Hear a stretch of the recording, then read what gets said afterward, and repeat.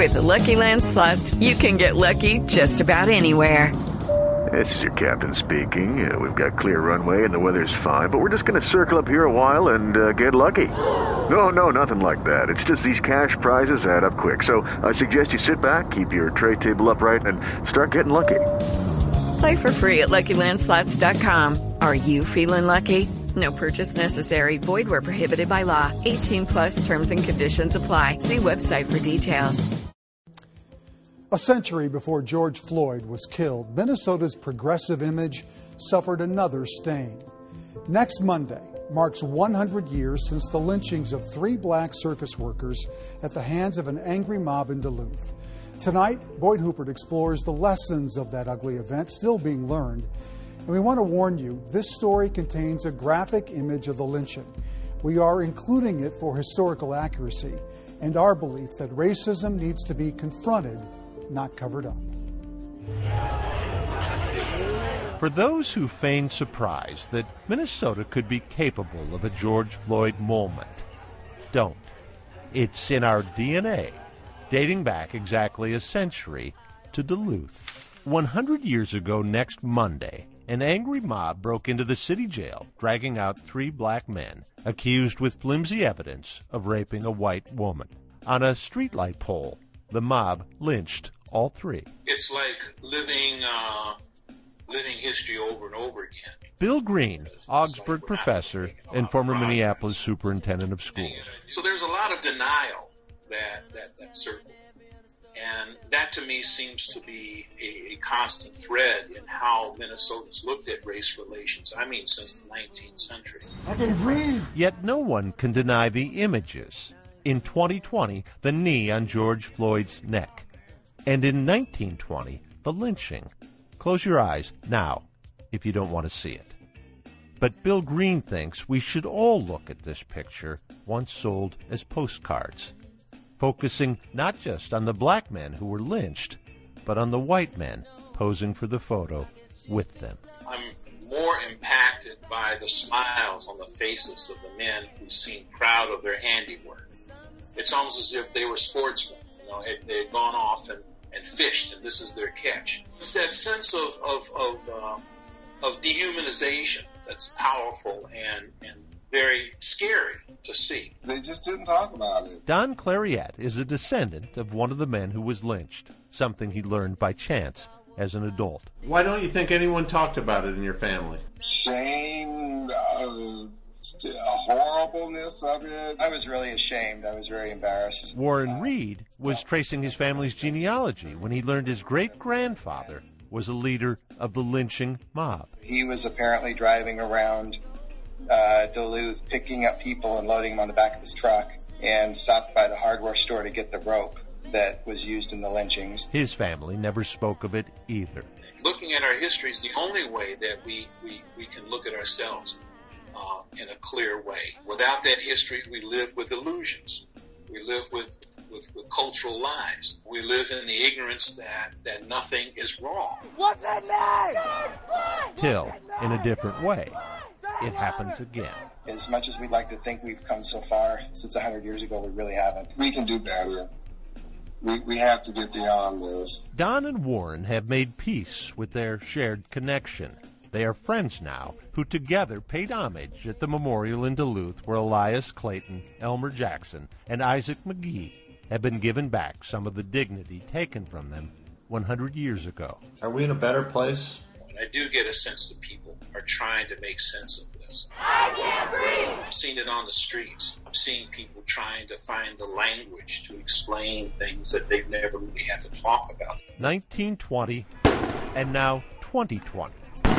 Yet still asking, when will it end? Well, it's the only way that a society can move forward, when it takes a reckoning of its past. This is sort of an opportunity for us to prove ourselves. Boyd Huppert, KARE 11 News, Minneapolis. Warren Reed's great-grandfather and 2 other members of the mob spent time in prison, not for the lynching, but for inciting a riot. Despite a lack of evidence, 7 more black circus workers were indicted for rape. Only one of them, Max Mason, was convicted. He spent 4 years in prison. Tomorrow, the State Pardons Board will consider granting Mason a posthumous pardon, the first in Minnesota history. The Minnesota Historical Society is marking the 100th anniversary of the lynching with some opportunities for additional learning. And you'll find this link on our website. Ain't no black people in Minnesota. So all you find, only black people in Minnesota is Prince and Kirby Puckett.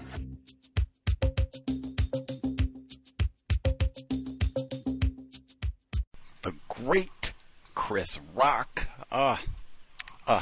counter-racist theorist of our times. The greatest. The Cows, Gus T. Renegade, in for another broadcast, hopefully to share constructive information on the system of white supremacy racism with other non-white people, victims of racism. Today's date, Tuesday, January 16, 2024. So I have been told we can actually start even. Matter of fact, two things. One, make sure we get the names in. Isaac McGee, Elias Clayton, Elmer Jackson, victims of white supremacy privileged black males. Two, current temperature in Seattle, Washington, 35 degrees. For context, that is downright balmy. I think this is the first time in at least a good 4 or 5 days that it has been above freezing, and there's still quite a bit of ice all out and about. For people who've never been to the Pacific Northwest, wow, this is rather unusual. I think when I saw all of this cold weather was headed our way last week, they said on the news that, wow, it's about to be as cold as it's been in Seattle in about 30 years. Whew. They were not kidding. So, within all of that, it has been a little bit dangerous, quite cold. I am no fan of the frigid temperatures, as I've said for a long time. We are not built for this sort of weather here. So, total preface for the broadcast, Gus T. soldiering through all of the cold weather, listener-supported, counter-racist radio, invest for hot chocolate, blankets, hit the blog, racism-notes.blogspot.com. racism-notes.blogspot.com, listener supported, counter racist radio. You'll see the PayPal button, top right corner, links below for Cash App, Venmo, and PayPal. Much obliged for our investors. 15 years uninterrupted. Part 2, our guest for this evening's broadcast, also in the Pacific Northwest, suffered burst pipes, as did many residents in these parts. Again, we are just not built for cold weather or really hot weather. Either way, he is soldiering through with us, notwithstanding, mop things up, got to a quiet area, ready to roll to address racism. What can we say? All that notwithstanding, I found out about our guest for today's broadcast a few, I was going to say months back. Contraire, mon frere, not that much time has passed. A few weeks passed, and we had Dr. Jeff Ward as a guest on the program, and we talked about one of my favorite subjects, racist jokes. We talked about his report. We talked about many things, but one report, from insult to estrangement and injury, the violence of racist police jokes. Within that report, they had a number of references, one of them to the book we're discussing today. That book, The Lyncher in Me, A Search for Redemption in the Face of History. I am sure there were some racist jokes told en route to the 1920 Duluth, Minnesota lynching of Isaac McGee, Elias Clayton, and Elmer Jackson, privileged black males, potential rapists. Within the audio that you heard at the beginning, of course we did hear Chris Rock, but before that, they now have a memorial. Man, if aliens ever come down here and just snoop around, especially if they come after we have been like eradicated. We've clogged plastic and everything up everywhere, so there's no more people. And they just come and hang out. Be like, what? Man, they have got thousands of memorials for something that they call a lynching. What do you think that was? Why do they have so many monuments to these lynching things? We got to do some research. What is this lynching? Because they got these memorials all over the continent. Anyway, beyond all of that, now they have another one in Minnesota at the spot where this took place. They had a big ceremony for it. I even thought it was interesting in talking about the other black males who worked at the circus who got convicted for rape, which the book suggests may not have even happened. Like, whoo, that is vicious white supremacy double dipping. You get the lynching of 3 black males and you get a conviction of, whoo, my goodness. Anyway, fascinating information in the text, even though there are other books written about the lynching, history books specifically. I'd say this book is more of kind of a family excavation, at least in my view. As a reader, will be a hoot to talk with the author, kind of see what was his purpose for writing this here book. What did he learn? Joining us live from the Pacific Northwest, our guest, Warren Reed. Mr. Reed, are you with us, sir? I am here. Thank you. Awesome. Thank you so much for sharing a bit of your frosty Tuesday evening with us. For our listeners might not be familiar with The Lyncher in Me or the work that you do, anything that you would like to share briefly with our listening audience just about the work that you do and who you are?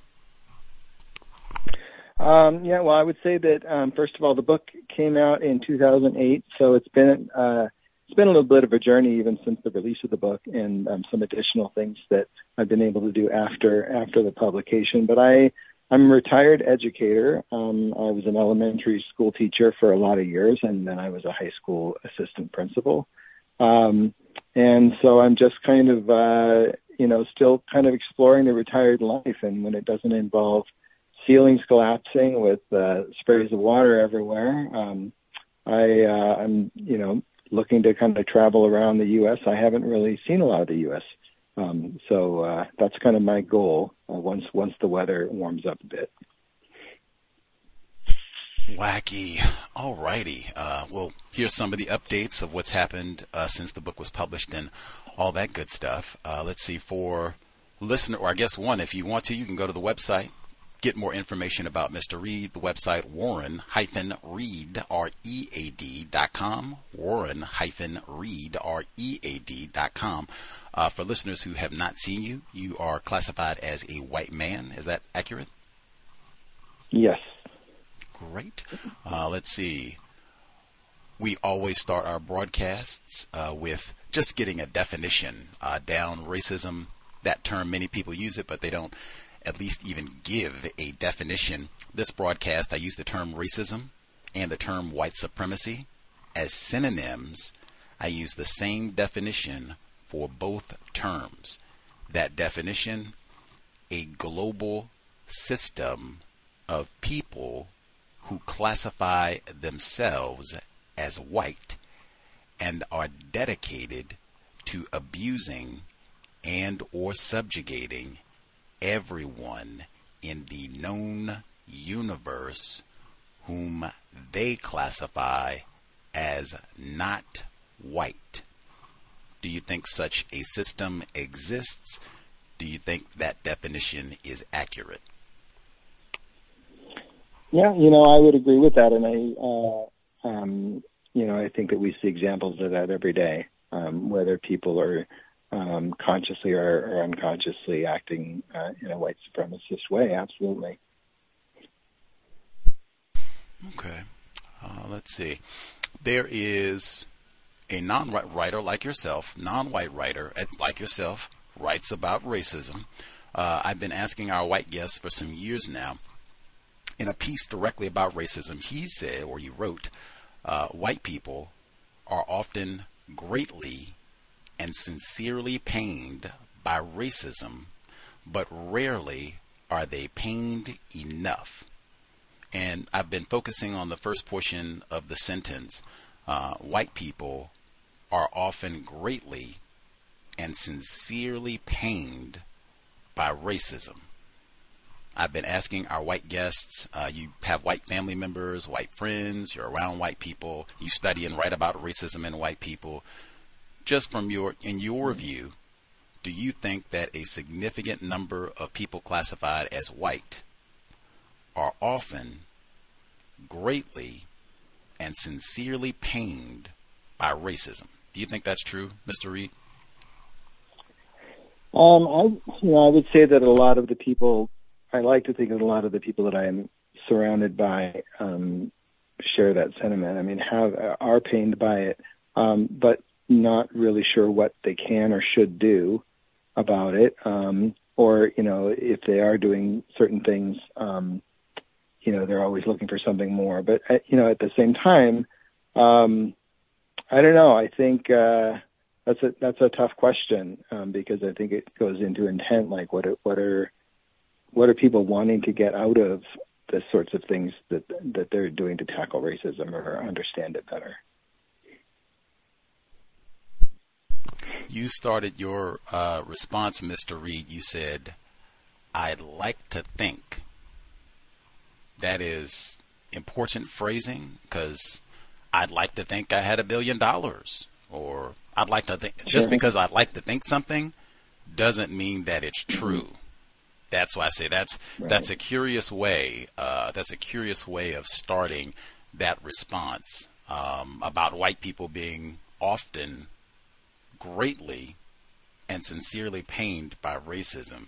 I guess let's ask this: what evidence do you see that a substantial number of people classified as white are often greatly and sincerely pained by racism? Based on what exactly?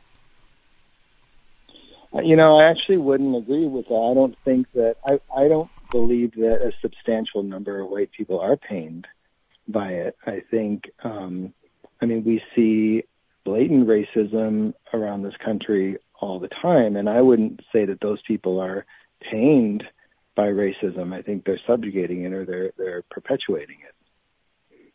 So I don't know that a substantial number of people, I can't really speak to, the volume or how many people really feel that pain around racism.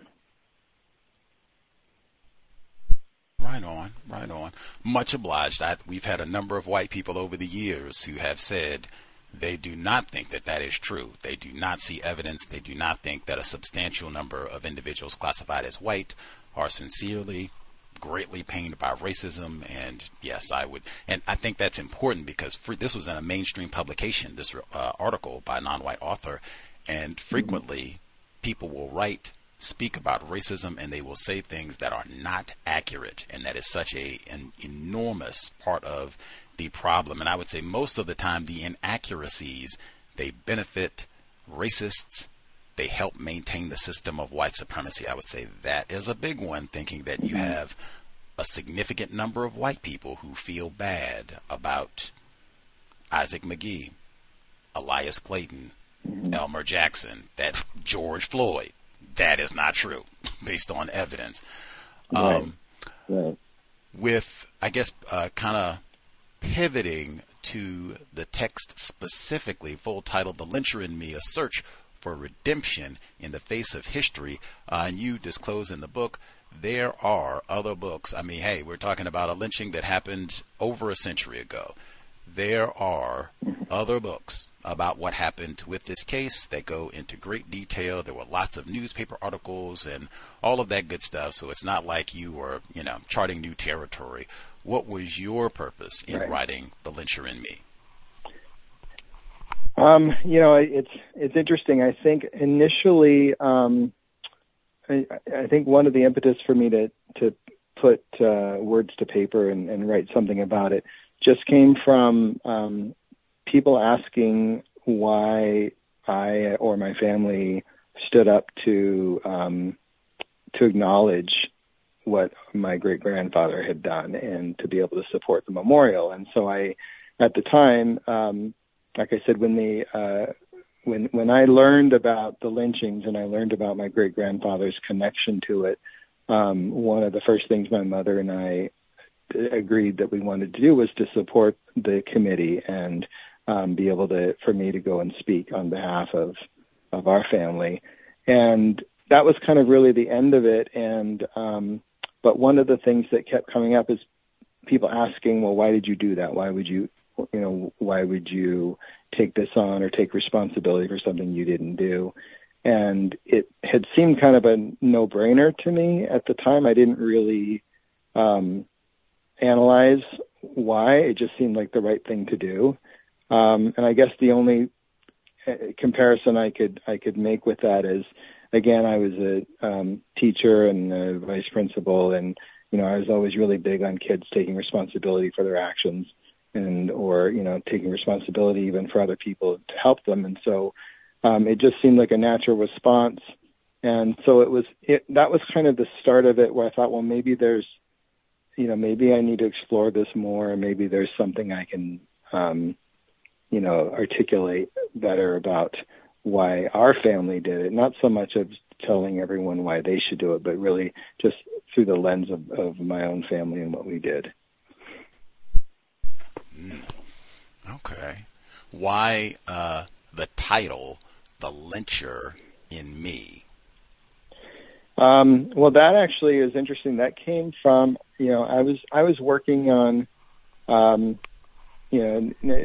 to go on a birdwalk here, but when I started writing it, a lot of really the draft work was about the concept of an apology, and apologizing for the sins of the father, or apologizing for some role your family or your tribe had in something that maybe you didn't do.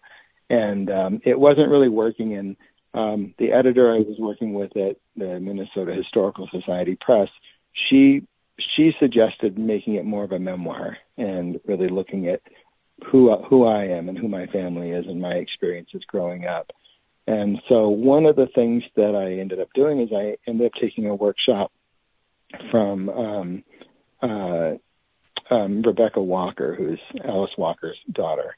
And she was teaching this class on memoir writing, and we just had a conversation, and we were talking about this sort of struggle with the message and maybe some of the challenges that I had in associating with my great-grandfather on this, and generational trauma and all of that. And so she actually suggested, so it's like you're coming to terms with the lyncher in you. And that was really the kind of aha moment of why the title, even though it was kind of provocative, and it wasn't, it wasn't something I can take credit for, but so that's really the genesis of that title. How interesting. Fascinating. Rebecca Walker, writer in her own right, just like her mother. Yes. Was your editor for this project a non-white female or a white female? She was a white female. Okay. Constructive suggestion, perhaps. Make it a memoir to kind of shift the focus and then assist to Rebecca Walker. Okay. Who was your intended audience? Like, so you sit down to write this and they say, let's make it a memoir. So The Lyncher in Me, who did you envision reading this project? White people, non-white people, everybody, people in Minnesota?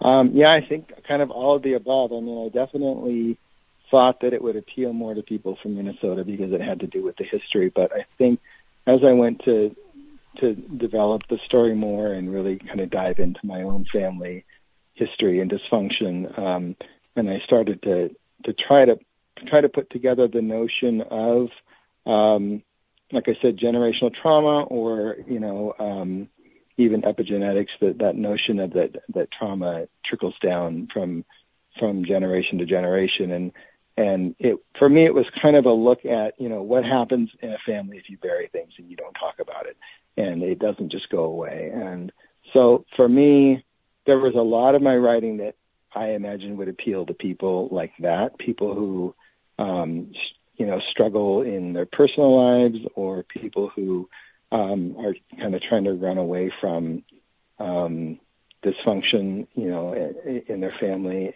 but not wanting to deal with it. Just that notion of really opening up that wound and dealing with it so that healing can happen. So that was kind of that aspect of it. I didn't really, I wove it in with the story of the lynching, and certainly at a point when I went to do more research into the victims, the men who were killed, there was a sense that I had to want to bring a face to the men who were lynched, because there wasn't really a lot known about them. I'll admit that I kind of had this balance on a sense of guilt, where I was careful about talking a lot about my family and even about my great-grandfather, but not giving a voice to any of the men who were lynched. And so that was a struggle in itself, just to find information, but it was a blessing that I was able to find information on Elmer Jackson, so I could at least give him a story. Context of white supremacy, privileged black male Elmer Jackson. How many, I was going to say years, but that's a little presumptuous. How much time did you spend doing the research before you actually able to get your book finished? I would say, well, it was about 5 years from the memorial to the publication of the book. But, so give or take, I probably started, had the idea for the book, maybe 6 months after the memorial, and was done with the research maybe about a year before the release. So probably about 3.5 years, 4 years, of just research and then structuring the story. Wow. Labor. Right on. Okay. You start, this is chapter 1, part 1, The Lyncher in Me. Third paragraph. You write, I've been among people who I'm sure would sooner see me dead than living with another man, and I know that there are times and places that I might be discovered hanging from a hastily fashioned noose or tied to a barbed wire fence, enveloped by men and women who see me not as a human being, but as a category, an aberration, an epithet. I take in seething hatred in the photo, this is the lynching, the objectification of a human being set apart from the masses, and I know that as far removed as I am from the men beaten and lynched that night long ago, I am not so different. I took great pause on that. I said, wow. I guess one, for folks who might not have 1 and 1 is 2. So you are classified gay white man. I guess the reveal from this paragraph, we should make sure okay. Everybody's caught up. Got that. Okay. Didn't leave anyone behind. So based on you being classified as a gay white man and open about it, I guess it's page 1 of the book practically. That's comparable to these 3 black males who were, or I guess even before I get to that, so 21st century, you think it's possible that you could end up being lynched on the basis of you being a gay white man? Well, it has happened. I mean, Matthew Shepard and those things do happen, but I also would take pause at that as well. And I wish I had the book in front of me, because there's another section where I use a similar phrasing, but I don't want to do a tight comparison with myself, between myself and the men who were lynched. So it was interesting, because I when I worked with my editor on that, she wanted me to kind of really explore that similarity between being a gay man and a person of color, and I didn't really agree with that completely. And partly is I've been very fortunate. I haven't really experienced blatant homophobia or gay bashing or anything like that in my life, other than unexpected jokes or attempts at legislation to be passed against me. But I've always been really open about the fact that I can choose to walk into a store and nobody knows that I'm gay. I can apply for a job and nobody knows that I'm gay. And I have that luxury and I have that privilege to be able to kind of pick and choose who I tell about my minority status. And so I know that that's not the same case for a person of color. And so I definitely don't want to put myself on equal standing with what a person of color would go through. That being said, is there an inkling of comparison? Possibly, if you just look at the notion of phobia, and that notion of the nameless, faceless victim, for whatever reason that hate exists. But to me, that's where the comparison ends. Wow. Thank you for the response, Mr. Reed. I'm going to give a quick pause for James Byrd Jr.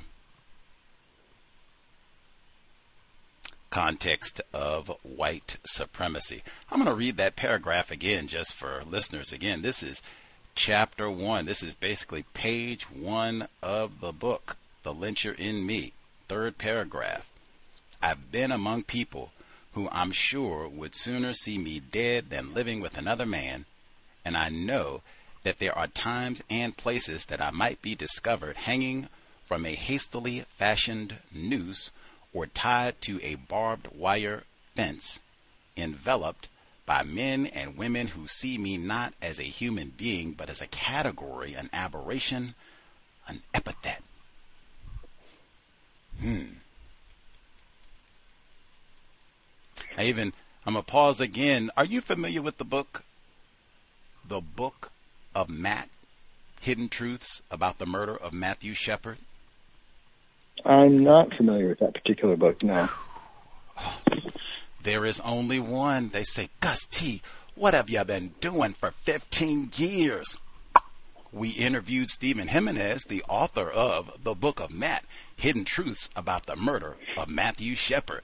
What is his main point of that book? This was not a hate crime. I'm going to catch the slow people up. So that part about he could end up hastily fashioned noose or tied to a barbed wire fence, the barbed wire fence, that's Matthew Shepard.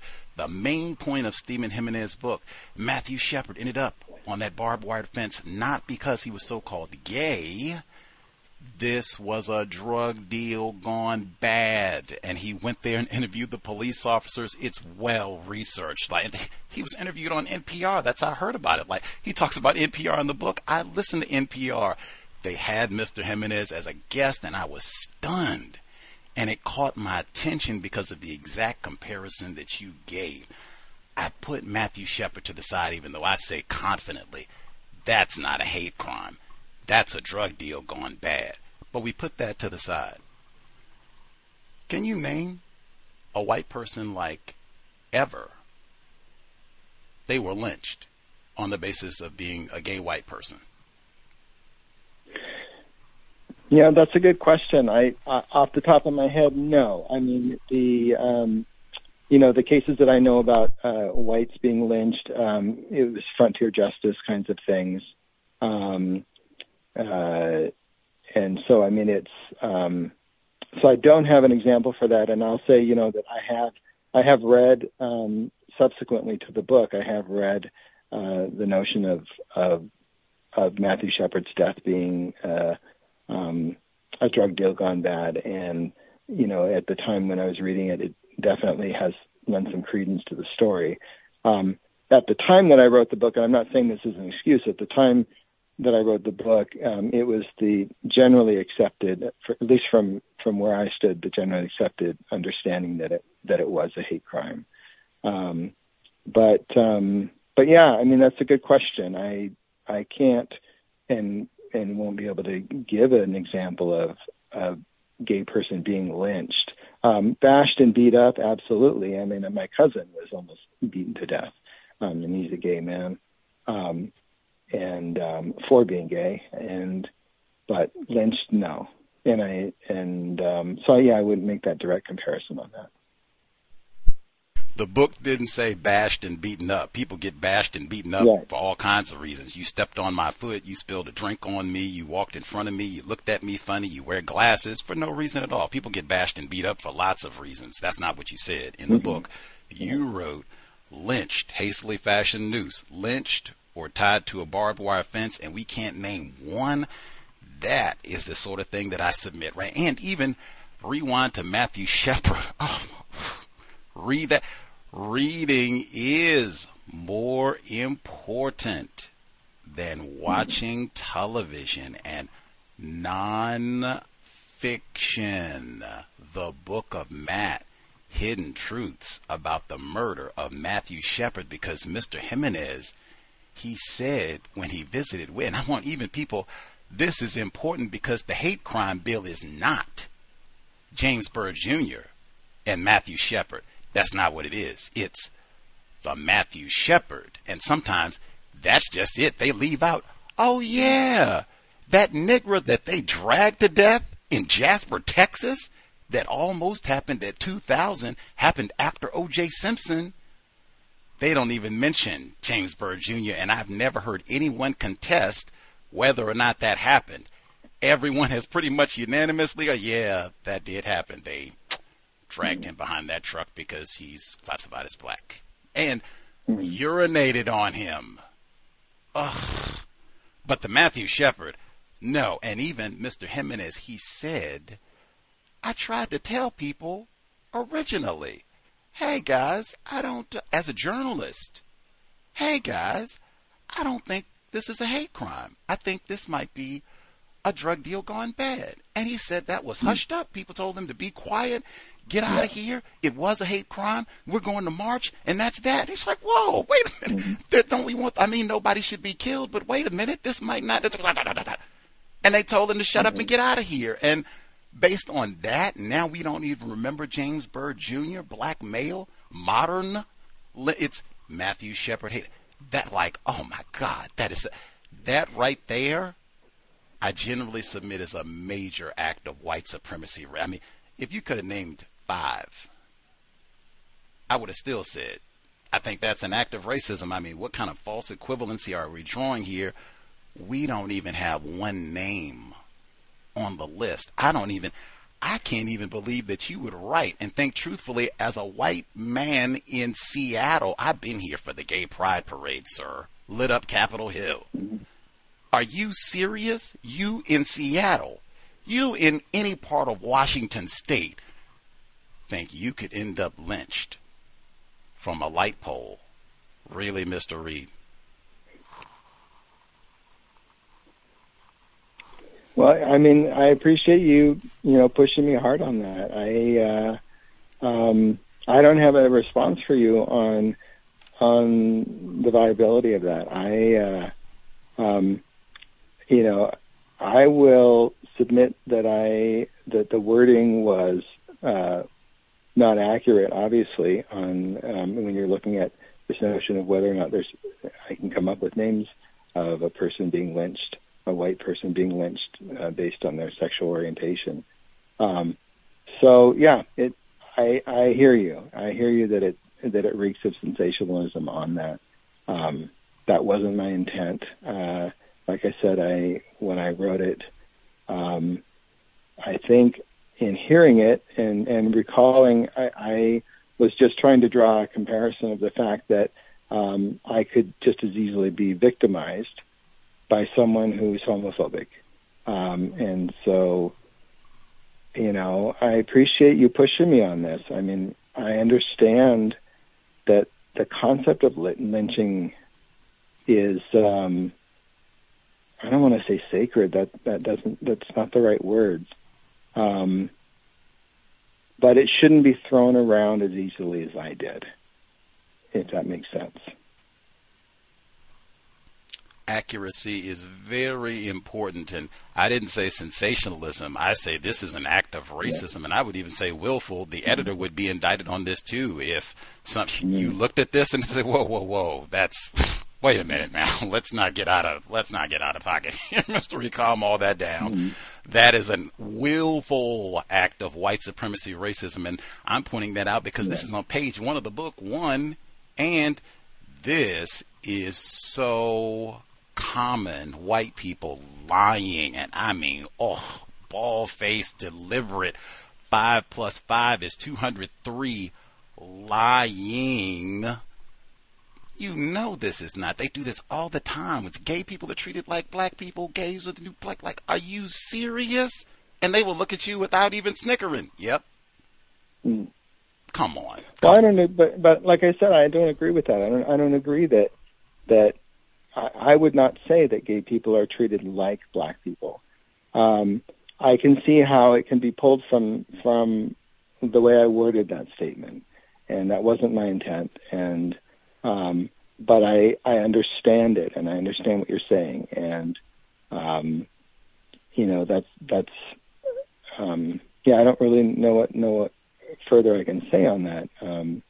But I hear what you're saying, and I understand you on that, and I appreciate you calling me out on that. It doesn't upset me or bother me on that. I hear it, and if that's the message that came across from the way I worded that, then that's incorrect. That's not what I intended, and that's all I can say really on that.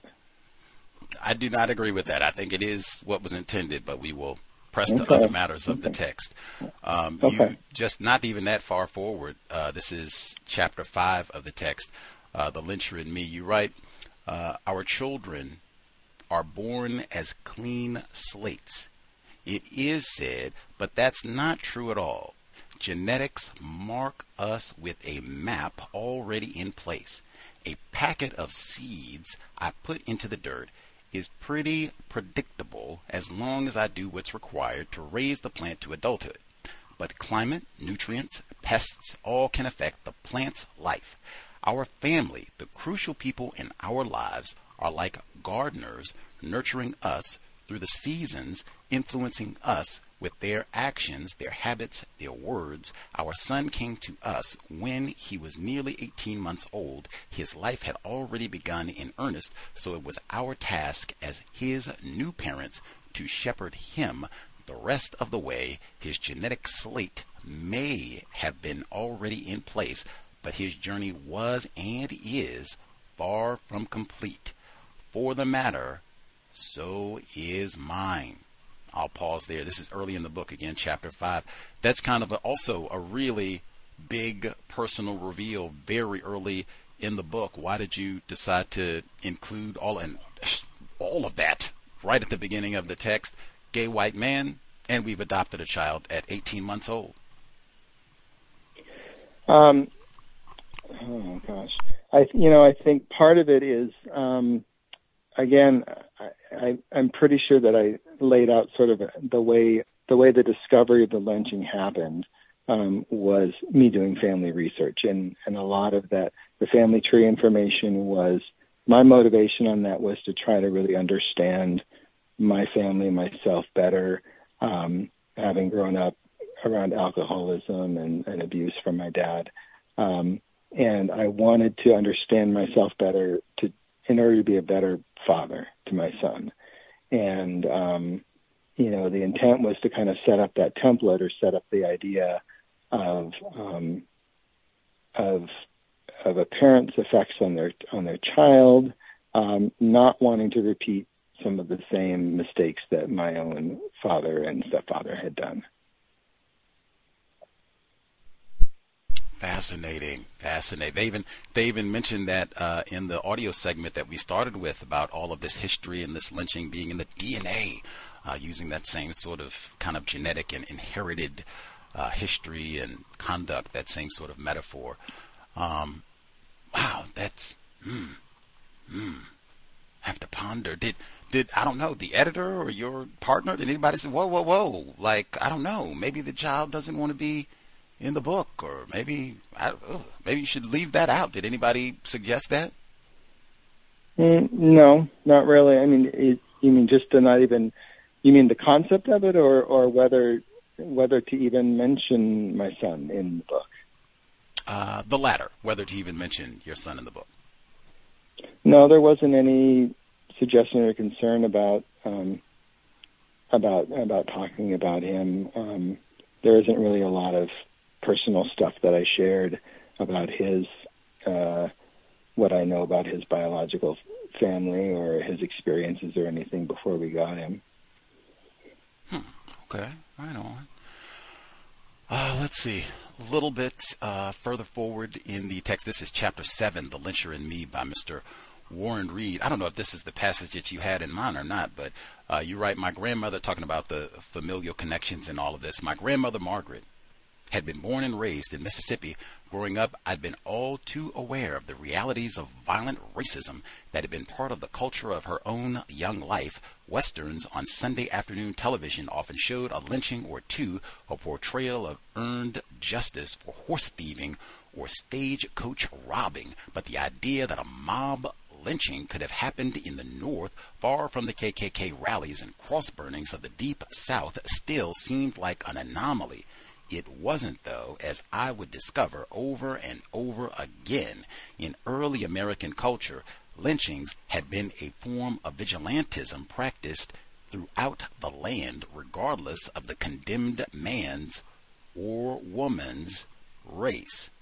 That was another one where I kind of had a pause, like, okay, so how many white women have been lynched in this here part of the world, Mr. Reed? That is a good question. And, you know, it's so interesting to me when you're reading this back to me, because it's been so long since I wrote the book. And I honestly have to say that I've continued to process, you know, and talked with different people about the subject over the years. And, you know, even you reading that, there's some cringeworthy moments for me as a writer. First of all, I'm going to openly say that passage you rewrote was horribly overwritten, and so I can hear your pause on that, and because I didn't even like the phrasing that I chose about it being all too common, because it almost sounds like I'm saying, well, it was justified, or it was no big deal, and I don't believe that, and I wouldn't do a comparison between a horse rustler being hanged from a tree and a black man being pulled from jail and hanged from a tree. Those are completely different examples. So I'd be the first one to admit that I don't like the way that sounds, the way I wrote that. That was not my intent on that. Just pointing out for non-white listeners, victims of white supremacy, it's not that I don't like the way that it sounds. It's that this is another part that is not accurate. And when I see these sort of things, there's such a long history of white people lying. And you talk about that early in the book. Yeah. There's such a long history of white people lying, deliberately being inaccurate when they talk about racism, white supremacy, that immediately comes to them. And they do the same types of things. They do the false equivalency, as I said before.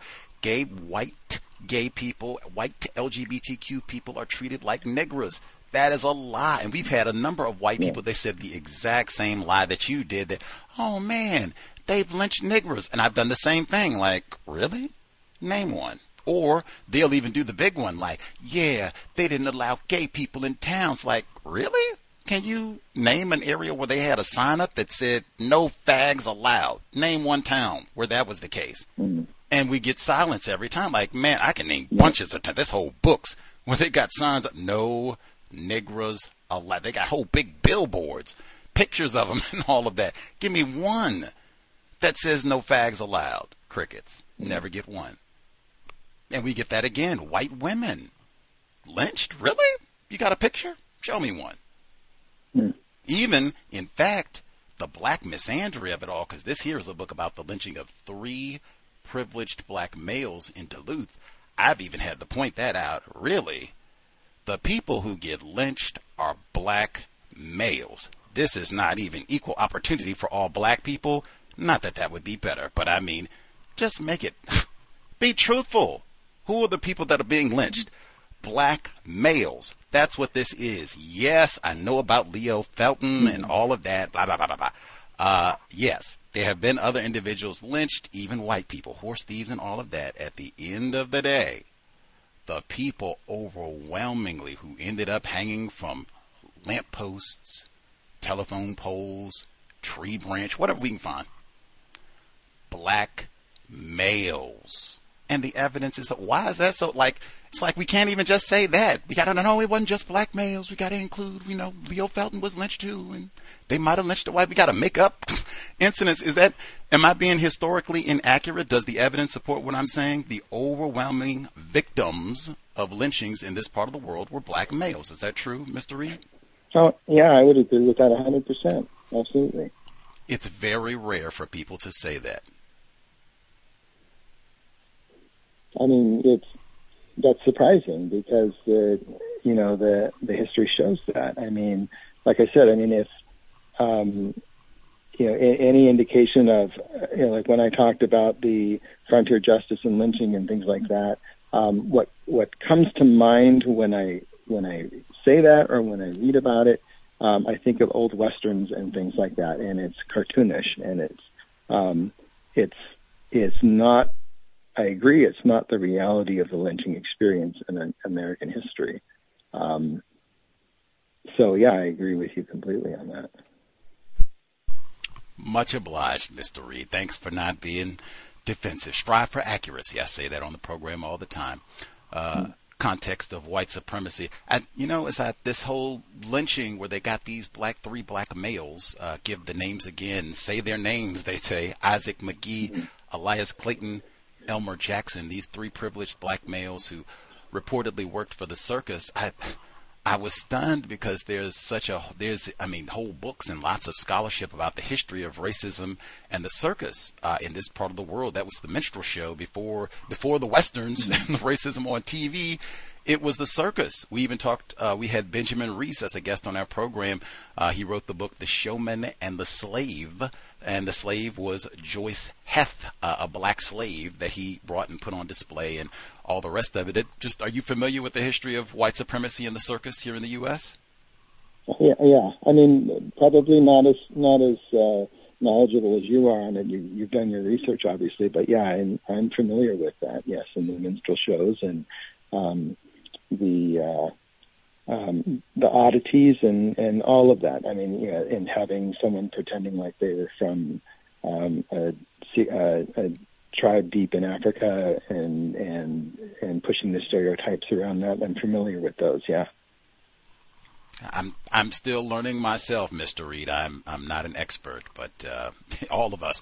That is for sure. Benjamin Reese, I just gave everybody a book, The Showman and the Slave. He was a guest in 2012. Fascinating read all the way.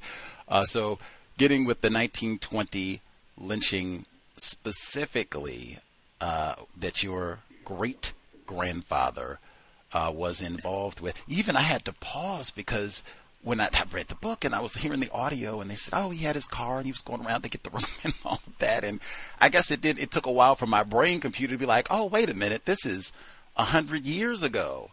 A car is a big deal. Like, wow, that would be, not everybody has a car 100 years ago. Like, that's kind of a big deal having transportation. We can go round everybody up, get the rope. You got to go do this, eat right this way.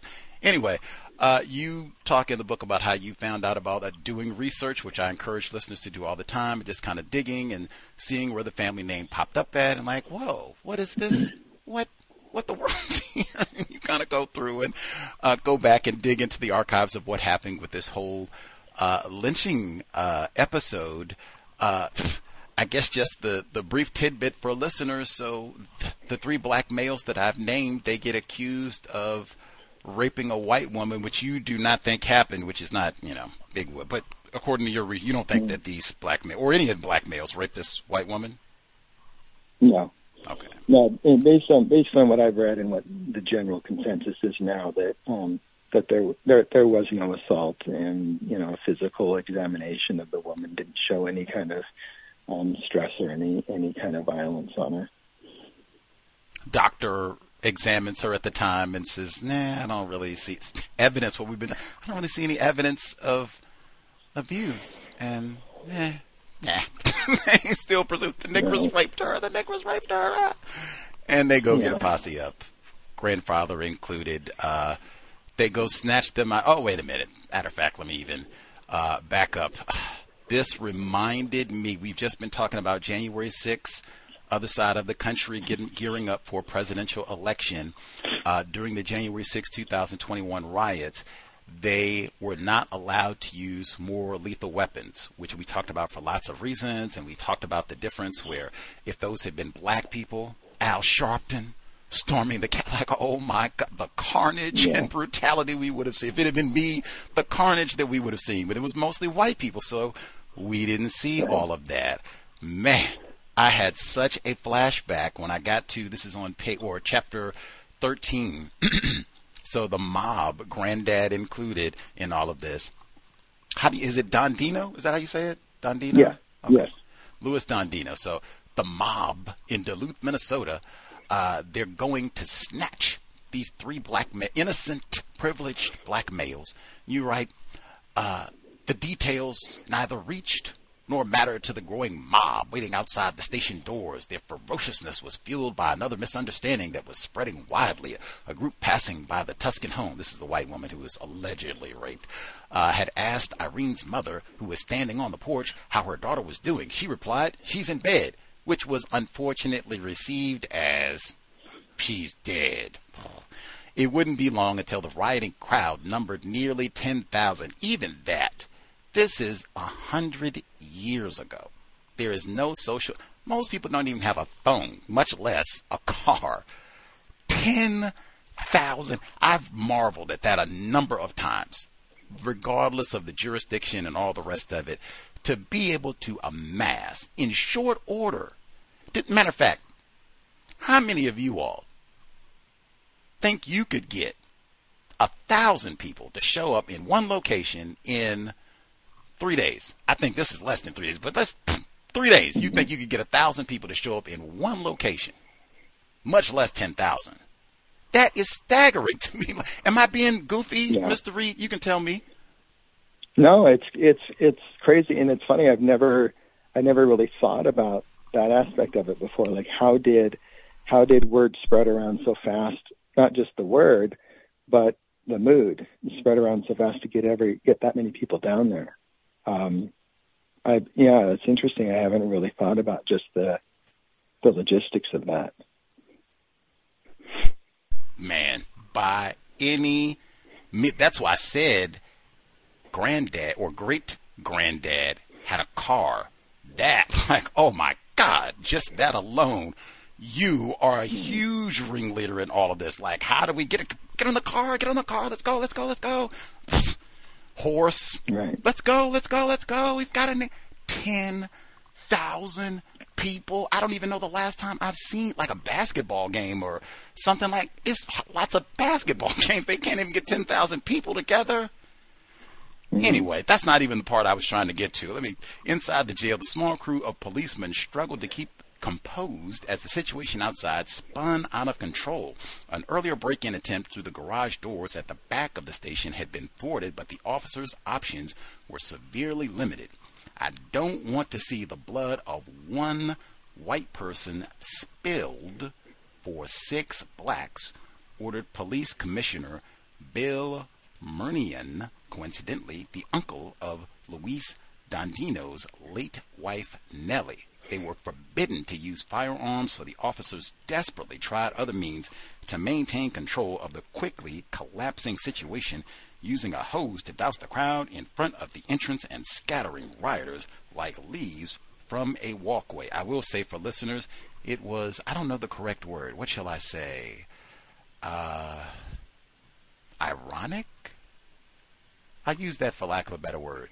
But during the course of this riot, the racist mob, white great granddad may have been there, but they snatched the water hose and blast all of the white officers out of the way to get to the prisoners. Like, I don't even know what to call that. Like, because it's the racists in Alabama who did the same thing. So I don't even know if irony is the right word, but it did give me pause from it. Like, dang, the water hoses again. Anyway, but white lives matter.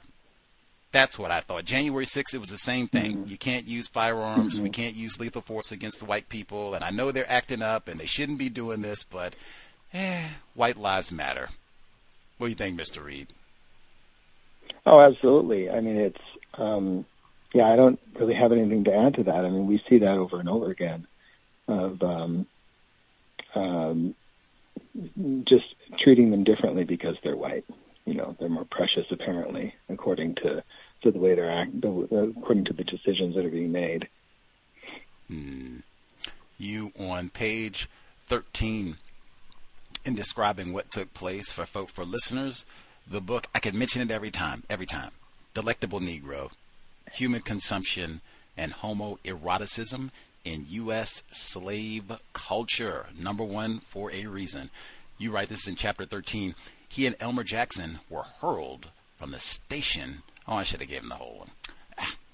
This is Isaac McGee and Elmer Jackson were hurled from the station onto Superior Street and passed roughly from man to man until they stood naked from the waist up, their shirts hanging torn from their bodies, war paint of the blood from their faces streaking down their dark torsos as they were dragged up 2nd Avenue East toward 1st Street. Wild men and women lurched forward, clawing, spitting, punching, and kicking at the men in a gauntlet of unbridled fury. On the corner, a boy of 19 held a precarious balance on the lamppost. He'd shined up the pole earlier in search of a perfect vantage point for the calamitous goings-on down the street. Now they appeared to be heading his way, a development the boy neither expected nor appreciated, and he began to scramble down, eager to escape the deadly events that were coming too close. Toss this rope over the top, kid. I'll stop there. We kind of knows what happens from there. But that is important for so many reasons. I'll start. I said Delectable Negro, Human Consumption and Homoeroticism in U.S. Slave Culture. You use even the word lust in describing all of this. It is, at least in my view, it is so sexualized. That's a big part of the book, even where he talks about the author, Vincent Woodard, the author of Delectable Negro, where he says, were these lynchings and even the punishment of slaves, the fact that white people can come and strip you naked, as it states here, you don't even have control over whether or not you have clothes on, and then they can punish and castrate and all the rest of it, but all of that is hypersexual. Like I said, you use the term lust in describing all of this. What do you make of and even again, this is all about the alleged rape of a white woman, but what do you make of the maybe even homoerotic, at minimum, sexual aspects of this act, this lynching? That's interesting. Again, I'm saying again that it wasn't my intent on writing that. And so when you prefaced that, it was interesting for me to listen to that through that lens. And I can see it fitting with what you're saying. My intent, I think, in retelling the narrative of, again, this is all information that I read from previous books and from the testimonies of what happened that night. But my intent was just really to illustrate almost the dehumanization of what they were doing to the men. And to me, it's if someone is wearing less clothing or they've been forcibly stripped, it's a very vulnerable. It puts them in a very vulnerable, violated place. They're visibly, I don't want to say shamed, but I guess in a sense. So that, to me, that was kind of the intent, was to show how they were just further dehumanizing the men by not even letting them have their clothes on, and basically kind of parading them like they were like their prey or like they're hunting them. And so that was really my intent on it. But to hear it through the context of how you prefaced it, I can't argue with your response to that, because the word choices in there definitely line up with that perception. You used the term lust. His dying gasps fueled the crowd's lust for more, but that's, I mean, for sure, a sexual term. So there's some Sure, yeah, but at the same, to me, I think it's broadly as like a hunger, almost like I don't only quantify lust as a sexual thing. Bloodlust, it's a hunger for something, and so that's to me that's what I was intending with that, was to talk about almost this like voracious hunger for something, for blood or for violence. What did I say? The number one book is The Delectable Negro: Human Consumption and Homoeroticism in U.S. Slave Culture, Eating the Negro and Sexual Arousal. For the Negro is one and the same. Number one for so many reasons. I will need to find that book. Amazing. Absolutely. Game changer, or not a metaphor, it will change the way that you think about racism, white supremacy in so many ways. Even the consumption of chocolate, which will dominate next month.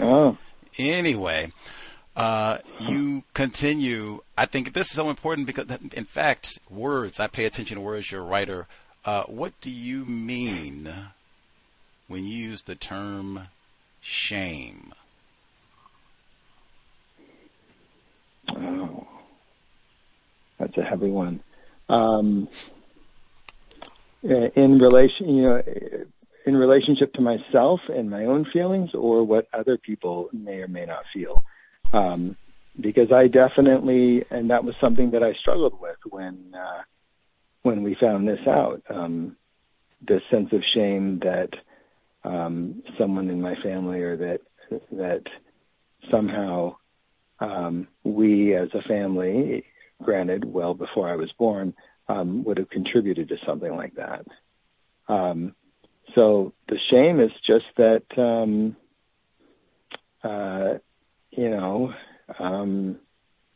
that's not how I want to be viewed. That's not how I want my family to be viewed. But that's the reality of what happened.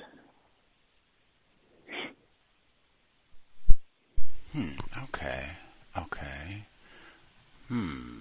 In terms of, or I guess so when you use because I think you used the term shame in explaining it. So when you use the term shame, you mean?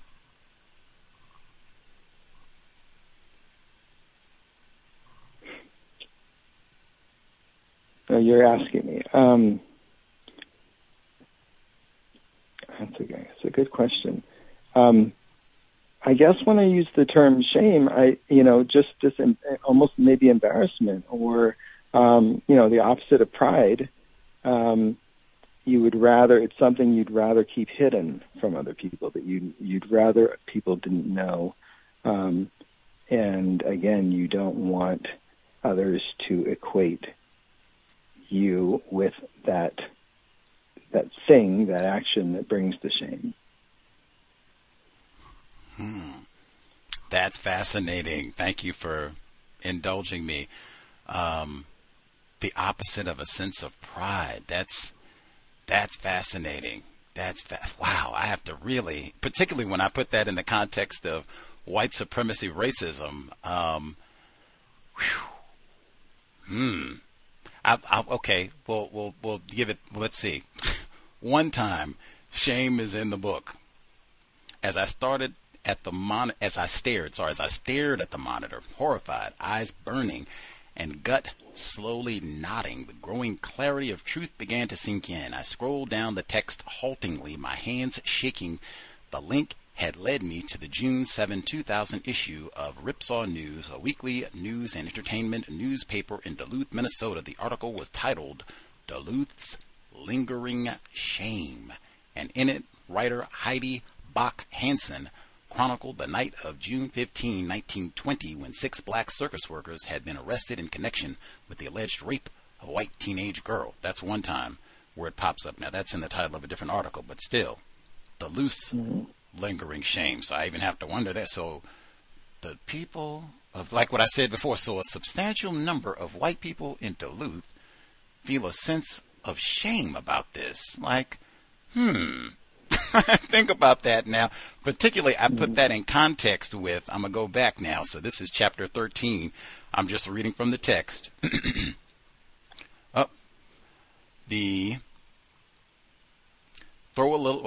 A third young man was dragged forward, Elias Clayton, pleading futilely with the crowd, which chanted mockingly, "Lynch the third one, lynch the third one." A punch to the face, quickly cinched noose, and Elias shot into the air higher than either of the first 2 men as he twisted and struggled, gasping for air.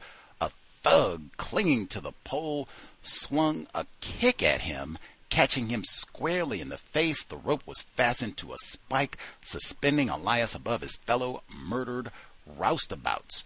"Throw a little light on the subject," came a cry from the crowd, and someone swung a car around, perhaps his great-granddad, to face the lamppost, training its searchlight on the morbid scene, illuminating the mob like hunters showing off their kill. Elias's body would at last be cut down, not as an act of mercy, but to facilitate a better shot for superior photographer Ralph Greenfield. Dozens of men gathered around the dead, smiling with pride and exhilaration, as if posing at a post-game rally. "Send them pictures to Alabama," one person called. "Tell them to keep their nigras." Someone might have done just that. Soon after the lynchings, the photo would be printed on postcards and offered for sale in several retail outlets in and around Duluth. The cards would sell out within days. Now, I love it that I didn't even have it highlighted, that the word pride popped up. Bang! Beautiful. I didn't even plan that, but woo! But I mean, really, the photo sold out in days. That right there tells me I don't see any shame about this. Like, through and through. It's total. It's what I said before. Who feels bad about this? I don't see that. It's the exact opposite. They got, forget these 3 niggers. What about the niggers that are still in jail? They need to be prosecuted like it's total pride. This was supposed to happen. We did what we were supposed to do. They lynched or they raped that white girl, or they could have, or they wanted to, or whatever. And we thought the rest of the niggers should be thrown out of town too, because they might do the same thing. Isn't that true, Mr. Reed? Oh, that's exactly what happened. Yeah. It's, and I think that's one of the things that was always challenging for me in reading the accounts of what happened is they talked about, it's just other writers or articles about it. They talked about how the day after this happened, it was, and I copied the phrase that someone had used, that it was almost like this collective hangover that people sort of didn't want to talk about it, and yet these other things happened. I mean, telling people to leave town and the continued prosecutions. Those things still happen. So I wouldn't agree that the sense of shame permeated everyone right away. I think the title, and I can't speak to what Heidi Bach Hansen intended with the title, but just from talking with people about when the story came to light, a lot of people just talked about how they grew up in Duluth and never heard about this, that it was this sense of shame. No one wanted to talk about it in the modern time. So, be that as it may, it's in stark contrast to what you see in not just that postcard, but other postcards that show the same thing. They're in their Sunday best. And that is a pattern of the white supremacy racism as well. That's all throughout James Lowen's book, lying about it once these events have happened. Everyone was proud about it. Then, oh no, I didn't even know nothing about it. It's their relatives their other grandfathers and aunts and uncles and everyone else who participated. What do you mean you don't know? Very common lie. Yeah, I don't know. With Lynch, I can't even spell lynching. Yeah. That, in fact, I even back up to include, I think that's so important, you include the presence of white women and white children at this lynching. That is so important. I think that's another big lie. It's posited that it's white men. It's white men, and you can't have a system of white supremacy racism dominate the entire planet without having white women being right there running all of this, the plantation system of white supremacy racism together. And even those lynchings, we've had historians, white authors come on this program and talk about that has been a deliberate aspect of racism, writing the role and presence of white women out of these lynchings. I think that's so important. Why did you, or I don't know, was that a conscious effort to make sure that you included that this wasn't just white dudes, this was white men, white women, white children at this lynch? 10,000. Yeah, I mean, I included it because that was the information that I found when I was researching it, that it wasn't just men, that there were women. There was a woman who, took a swing at one of the men being dragged out. So, so I was just repeating what I had read, what I had researched. Evidence, love it. I'll get one of our folks who dialed in as well, folks who have questions. I get one thing that stood out. I mentioned the book already. Are you familiar with James Lowen's book, Sundown Towns? He passed away pretty recently. It's about the history of white towns excluding black people in particular. Yeah, I'm not familiar with the book, but I'm familiar with the term, with what sundown towns are. Yes. That is another book, radically changed my thought process when I speak, because so many of the areas that you mentioned, Everett, Washington State is a big feature in that book. In fact, it's mostly northern states that he talks about this, where this is a phenomenon, if not the entire country, but it's especially focused in the north. But Washington State, Minnesota, Duluth, Bennett, Wisconsin is listed at 98% white.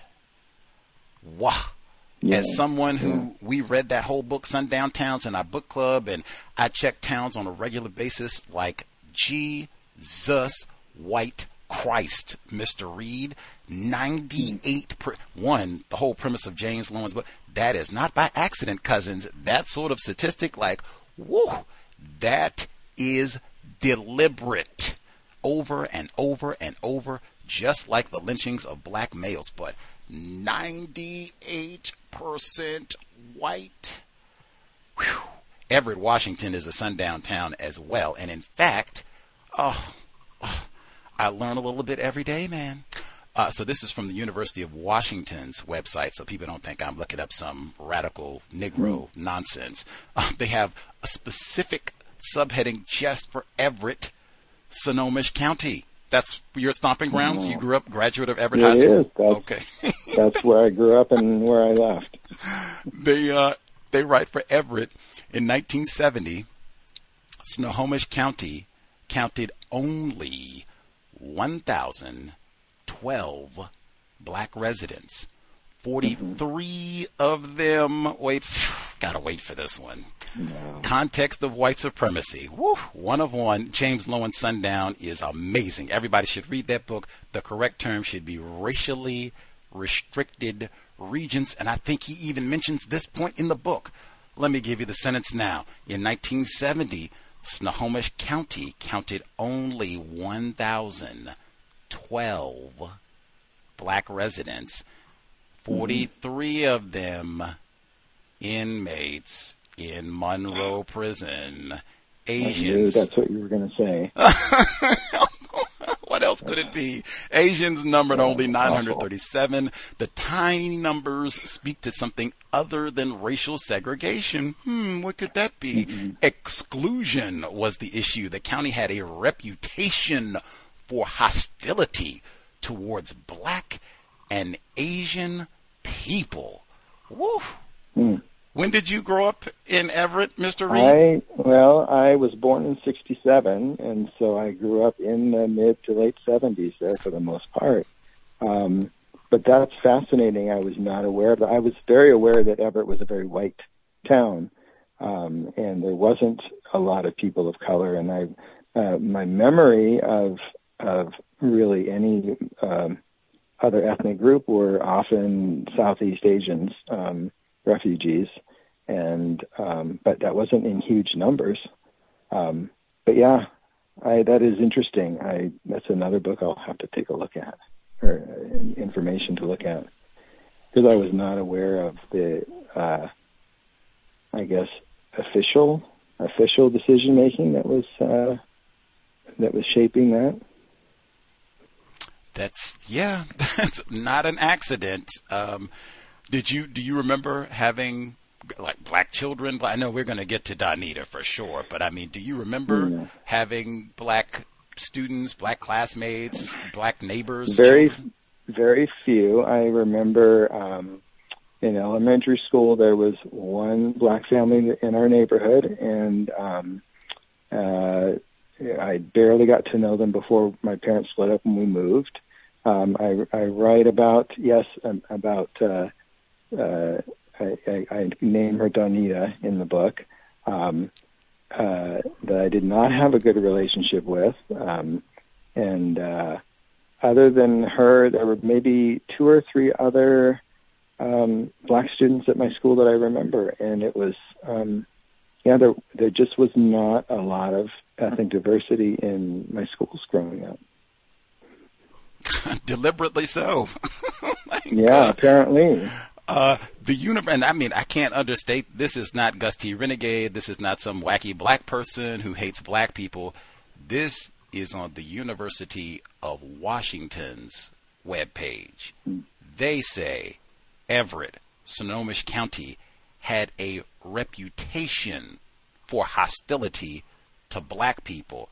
Do you think it's possible that your parents were ignorant about this? They didn't know that the Negro does not do too well in Snohomish County? That's a good question. It's always possible that my parents were ignorant of a lot of things.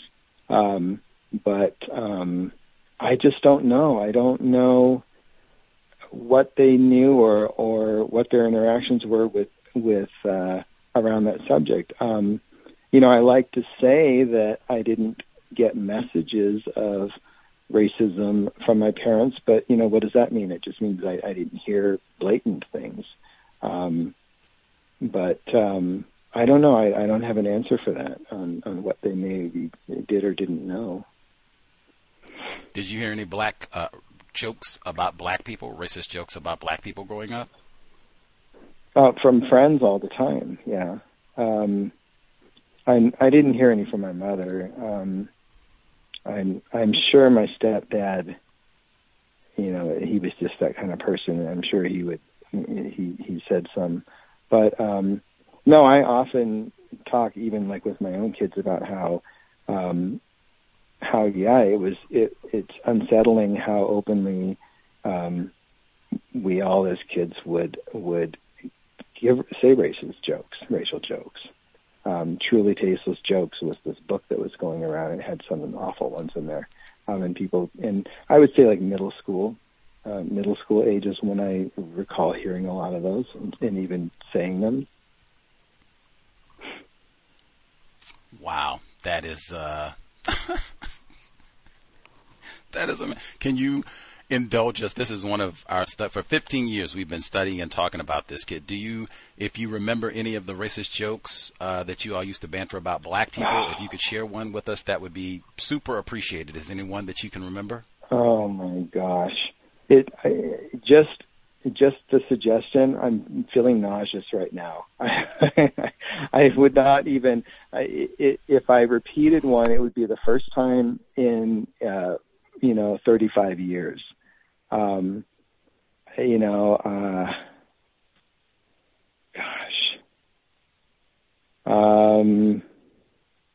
There was one about a black kid hopping on a trampoline and Velcro on the ceiling. I remember that. And that's the only one that comes to mind right now. I'd have to kind of process it. I have not, like I said, even just giving the basics of that is just ugly to me. So I indulged you on sharing that with you.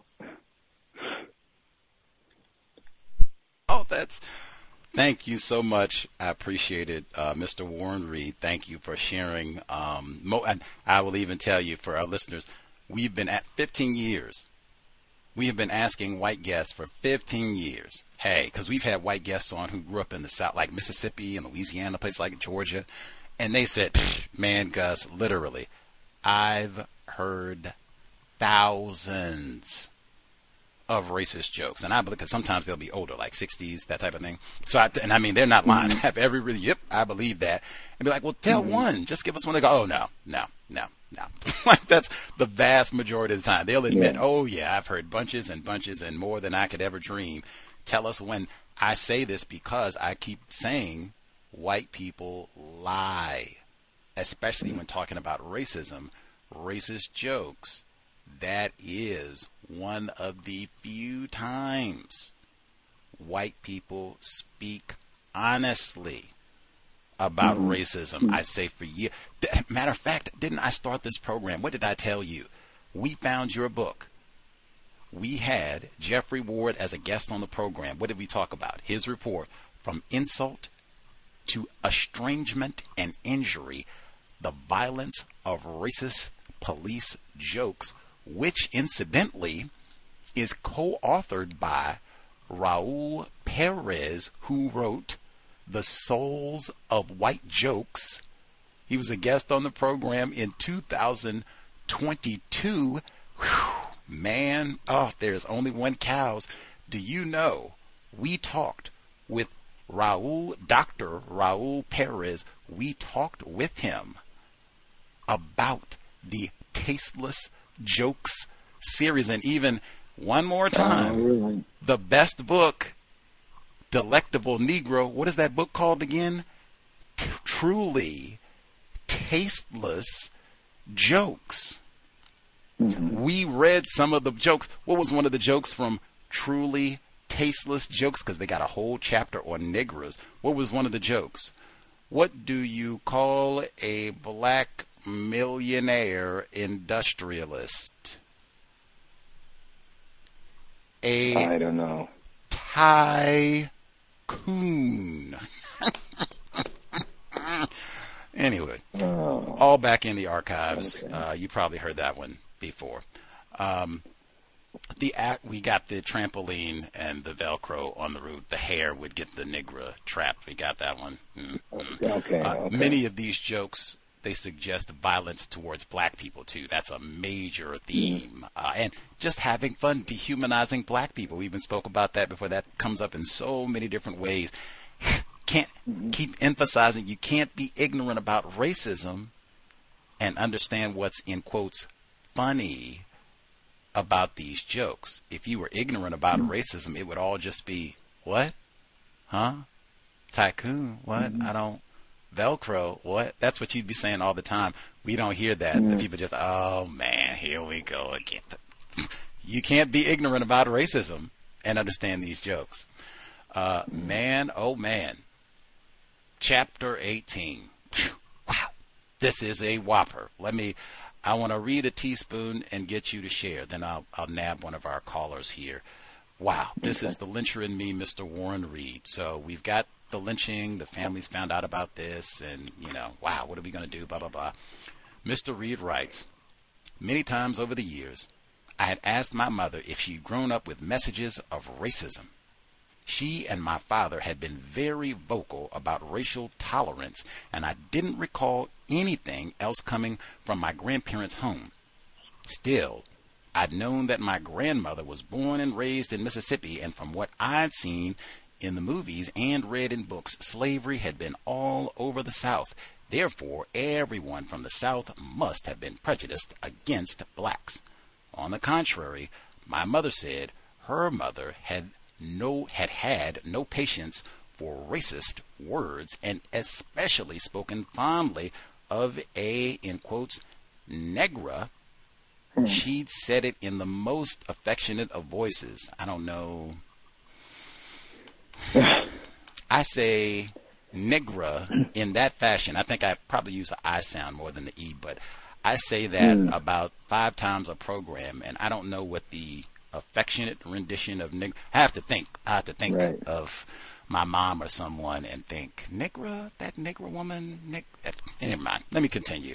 She said it in the most affectionate of voices, who had lived in the family home after my grandmother's mother had died. Mammy, as she referred to her, was the family's cook and caretaker, a woman who had stepped in as a mother figure for my grandmother, teaching her to cook, sew, and read Bible stories. And then there had been Black Bill. The story of his relationship with Lewis, who was at the lynching, helped define her grandfather's character for my mother, elevating him in her eyes to the role of peacemaker, a man of the people, certainly far removed from the image of misguided vigilante. The story my mother shares of Black Bill, for me, conjured up the vision of a solitary, dark figure shuffling up the sidewalks of Edmonds.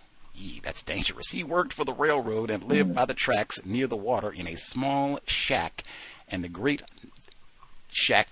Northern Railway provided for him, and being the only black man in Edmonds, even in 1953, Bill would have needed to take whatever perks life would give him. White people approaching him on the street, typically with continued talking, taking no notice of the man ambling toward them, Bill would cast his eyes down and he'd step from the sidewalk into the gutter, where he'd stand respectfully until they passed. He'd been in his late 40s when my mother knew him, a man of stocky... I'm sorry.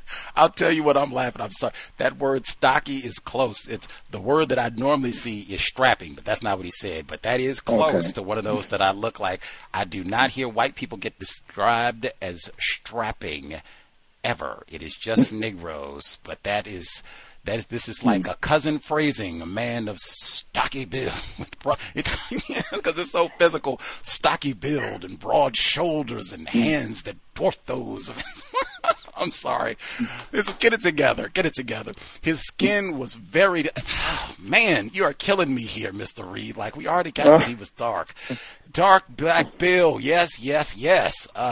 So much so that one couldn't help but notice him coming from clear at the other end of the block. My mother remembers Black Bill with vague but fond memories. The gentleman who affectionately, there's that word again, called her Nellie Rose, ma'am, and her mother simply ma'am. No one knew where man, we'll have no niggers in Edmonds. No one knew where he'd come from. As far as the people of Edmonds were concerned, it was as if the man had no past. But then, as my mother explains regretfully, who would be interested enough to have asked him any questions about himself back in the 50s, or even now? He had likely been from somewhere in the South. My mother believes, judging from by the accent he'd held in common with my mother, he spoke very respectfully to a fault. My mother struggles to describe a man she hardly knew, but whose existence she now holds on to desperately. You know? As though he were afraid he'd say something that would offend. He knew his place, as the whites would say, approvingly. Bill was a familiar sight, and I'm going to stop right there because it's so overwhelming. Wow, that is so much. I have to go back before we can even get to dark Black Bill. The Mammy and the Negra who lived way back in Mississippi. Now, all of this starts in the context of what messages did you get about racism? And this is how we get to all of these characters. I'm not even sure how to process all of this. it seems so plantational. I'll just start right there. This seems so plantational. Like, did slavery end or no? Right. No, I agree with you, and I think again, I think it's wince-inducing again to kind of hear what sounds like sort of excuse making of the way my grandmother recalled her childhood, or the way they referred to Bill. And I think all I can say is processing, me writing about it, I was processing it as a person trying to come to terms with the story, and knowing my grandmother, she came off to me as a very gentle, loving soul. It's only now that I look back and say, well, Mammy and Negra are very racist terms and very racist experiences. I don't think I grew up thinking that my grandmother didn't have any racism that existed within her. But I think I understand better now about internal racism and societal racism and even passive racism that I didn't necessarily understand, 30 years ago. I think when I thought of racism 30 years ago, I thought of, just the really, the KKK and, the extreme examples of that. But of course we know now that it shows itself in all kinds of ways, whether it's right in your face or very subtle.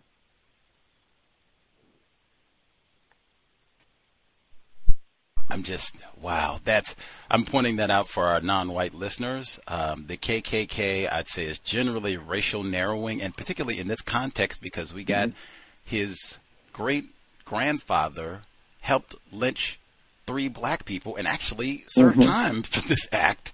And then the grandmother, she doesn't even, Mammy, it's like a capital M, like that became her name. What do you mean, Kate? Right. This is like the help. I mean, I don't even know, she might have been in the KKK. I don't know. Lewis's conduct seems pretty KKK-ish, even if he didn't have the hood. Mammy and Black, all of this is pretty KKK-ish, hood or no. I mean, is it accurate to say that Grandma was racist? I think in understanding that now, yes, absolutely. How could she not be? Just being factual. Man. And his name is Black Bill. He lives in the shack in Edmonds. Now, even this is one, because he said Mississippi, and I point that's one thing, or one of many things that I appreciate about James Lowen's work, Sundown Towns, that most of these towns, like Edmonds, are not in Mississippi. Most of these towns are in Minnesota, Washington State, Montana, Iowa. They're in the north. There is no, no, man. Can you imagine being, you are the Negra in the town? Like, what? What? And for 1953, so this is 2 years before Emmett Till was lynched. Just for context, how much progress, quote unquote, you want to think about. 1953, that'd be 2 years before all that. That would even be before the Montgomery bus boycott. So Black Bill probably could have been lynched too at this time period. Maybe they prosecute somebody, maybe they don't. But either way, you are the only Negra in the, what do they say? He steps off and gets in the gutter. Yes, ma'am. No, ma'am. Ma'am. Ma'am. Yes, sir. No, ma'am. Absolutely. Oh, and again, the same context. Did you get any messages about racism? All of this is the messaging on racism. Negra steps in the gutter. Ma'am, ma'am, sir, ma'am, ma'am. He knew his place. They don't even have names. She didn't say Mr. Johnson, Mrs. Taylor. All of this is we'll put it this way. Does your grandmother Does she sound like she is ignorant about what racism, white supremacy is, and how it works? No. No. In hindsight, no. Did she describe? Well, I guess let me back up. Did you get to see pictures of Black Bill, or is this just her description? No. Okay. No, this was my mom's description. I mean, obviously it's her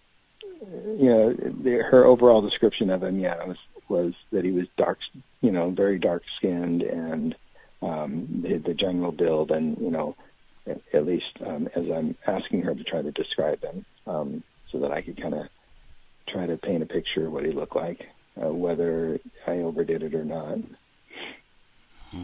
Did she get into all the physicality, his broad shoulders and stock? Did she? Well, I asked if I remember correctly. I probably asked her what kind of stature was he, and stocky was the word she used. I was called stocky growing up, was a nicer term than chubby. So, I know she used the word stocky. That's something that she said many times before. But yeah. Fascinating. It's fascinating. You give an anecdote. I guess they have a tavern in Everett. Sometimes the white people allow Black Bill to come in. Sometimes they don't. He kind of, I guess, knows the code. He walks in, he gives a look, and they wave. I'm sorry. It's a lot to process. They wave him in sometimes they don't. And I got him. And so he knows his place. He scurries away. And you point out that your great grandfather, this is Louis Dandino, he's, I don't even know what you call it. He at least talks to, will have a beer with Black Bill. You include the anecdote where they go, hey, Louis, another man piped up, why don't you move on over here? Leave the spook in the corner. Bill turned his body away from the men and faced the bar to let his friends leave if they chose. Louis tipped the neck of the bottle down from his lips and swallowed. Why don't you go straight to hell, he suggested. I don't need you telling me who to drink with. Fine by me, the man answered back. If you want to drink with a nigra, that's your business. Ray turned and faced the man. Stick it up your ass, he snapped. This son of a bitch, talking about Black Bill, puts out more in a day's work than you do in a week. The two men stood locked in momentary standoff until Louis spoke up. Just leave him alone, he said. He ain't hurting no one being here. The man finally stepped back and waved off the group. Oh, I'm just fooling with you, Louis, he said. Come on, I'll buy him a beer. Hell, I'll buy you all a beer. Beer makes everything better. They did say that the mob was in a hangover after. Anyway, there's Rainier Beer. We're in Washington State when all this. Just Rainier Beer, right on for local breweries. Let me get that other. As we thought now of this story, my mother and I were plagued with burning questions whether her grandfather sat in that bar with Black Bill defending him against his friends. Did he think of those three men hanging by their necks? Did he feel sorry? In his stoic silence about the lynchings 30 years past, in his defense of a friend. Did she say Black Bill was your great-granddad's friend? That's how she describes it, and I think as I'm, listening to the discussion of this story again, a lot of this was just me talking with my mom, and having her process, because she's the one that was really having the most difficulty about this story, and because her grandfather was someone she loved very much, and so I think when we talked about her experiences and this story about Bill that came up again, I think for her that she was kind of really wanting to hang on to that as some example of how perhaps her grandfather wasn't the monster that he was in 1920. And so really, honestly, a lot of that narrative is really what came from her, and her efforts to kind of process that. But in her eyes, she saw him as her grandfather's friend, that he'd come over their house sometimes for dinner and all of that. So Whether or not he truly was, I don't know, but that was her perception.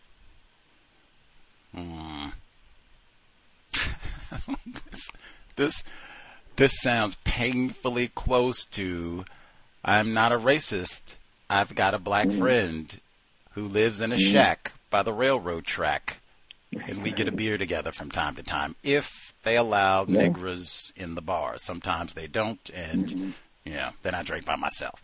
I drink with the other one. I mean, it sounds real close. You can tell me if I'm being goofy, but it does sound real close to me. I got a Negro friend, the only black person in town, mind you. Yeah. Oh, I wouldn't be surprised. I mean, I don't know if the relationship was genuine or if it was a way to kind of assuage his guilt or paint himself as someone that he didn't want to, appear to be. I have no idea what the motivation, with what his relationship was with Bill and where it came from or why. This is another illustration that I point out, underline, highlight. I cannot stress this enough. If you are white, you cannot be ignorant about white supremacy racism. Other individuals classified as white will let you know when you are wrong. Illustration right there. We've heard this from other white people too, but I mean, don't think you're going to just hire all the black people at the bank all of a sudden and not have other white people coming in. Excuse me, who hired Leroy and Jamal and Donita? Was that you? This does not work that way at all. They're all out of here tomorrow. You might be out of here too, because it does not work that way. Am I misreading? Because that's what this sounds like. Other white people will let you know, these are the rules, man. We don't drink with Negras. Right. Yeah. No, it makes sense. That you're, how you're hearing that. Absolutely. Let's see. I gotta get done, Nita, but I'm gonna make sure I get the caller with their question in. Our caller who dialed in 2262, last four digits. Did you have a question for our guest, the author of The Lyncher in Me, fellow Pacific Northwesterner, Mr. Warren Reed? 2262. Did you have a question? Yes, sir. Thank you for taking my call, Gus. Thank you, Mr. Reed, for coming on and speaking with us. I have a question. You said your father served time for the lynching. Is that correct? My great grandfather served time for the charge he was convicted of was inciting a riot, and he received like a four-year sentence and served just about a year and a half. Okay. All right. Thank you for clearing it up for me. Quickly, do you think that was accurate, or do you think that was adequate for what was done? The time served? Honestly, no.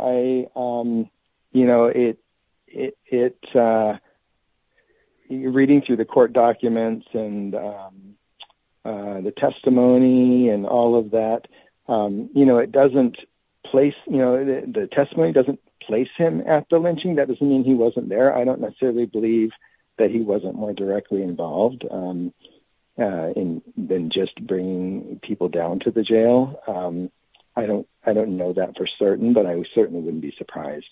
3 men were killed, and I honestly think he and other people should have served more time. Okay. What do you think would be adequate amount of time served for lynching? Well, if you are instrumental in a lynching, you're murdering someone, and I honestly, for the most part, I think people get life. You take someone's life, you give your life. I don't mean by death penalty, but I mean you lose your freedoms. Okay. All right. I had a question.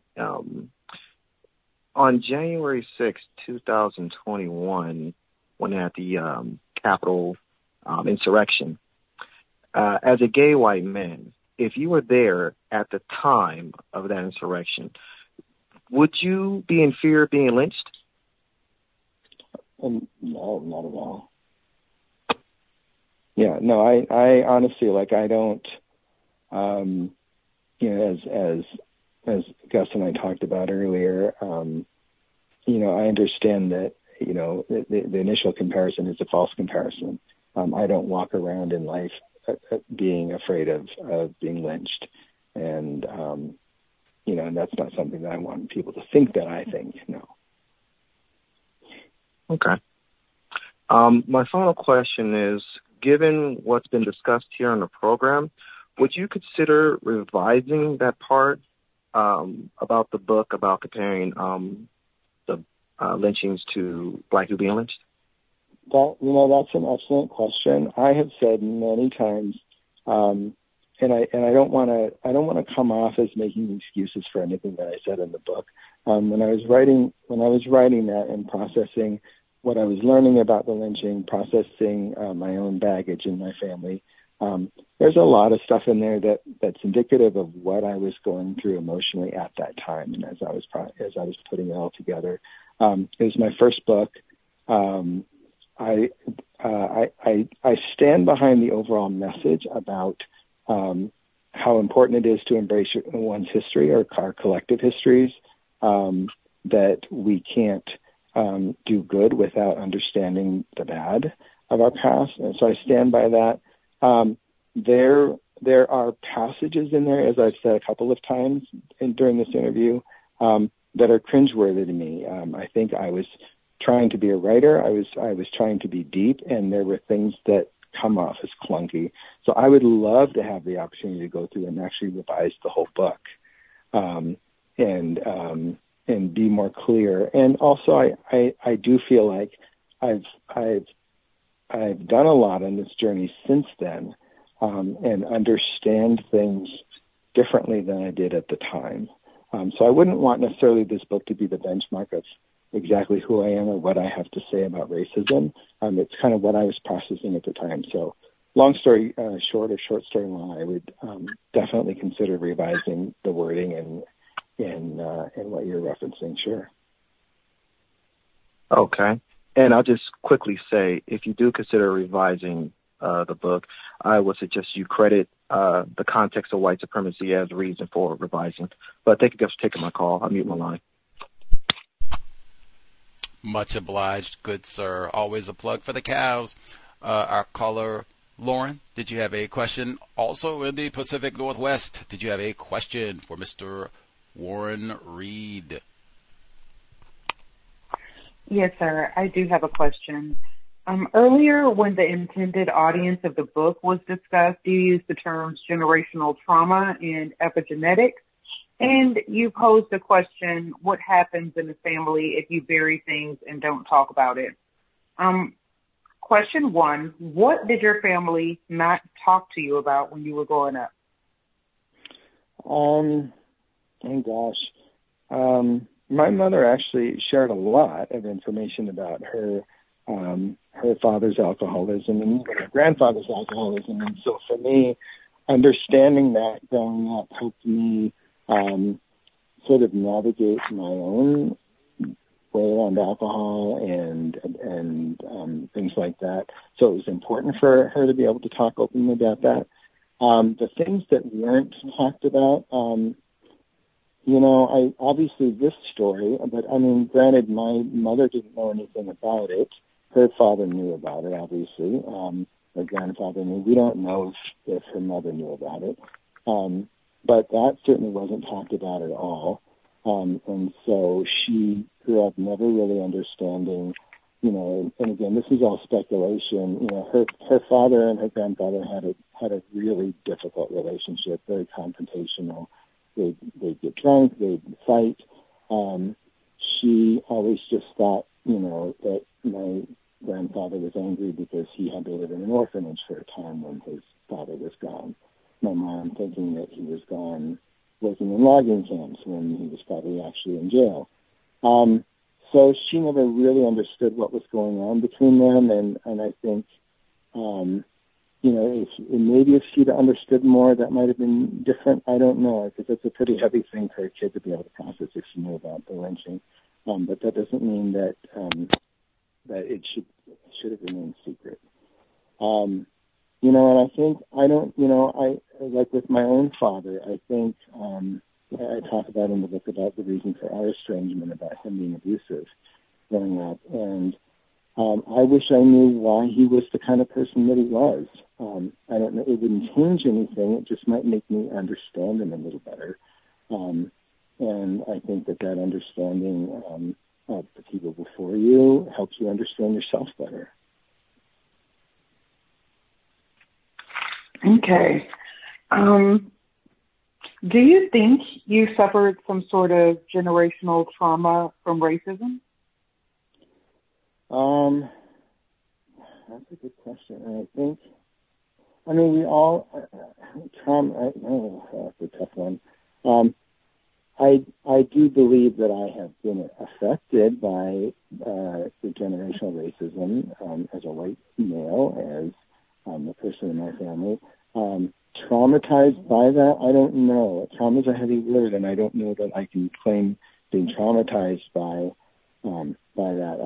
I feel like I experienced trauma in other ways, physical abuse and things like that growing up. But I don't know that I would use the word trauma around racism, because I've not been victimized by it as a white male. If that makes sense. Oh, it does. Can you give us some more examples of things that you understand about racism that you didn't understand 30 years ago?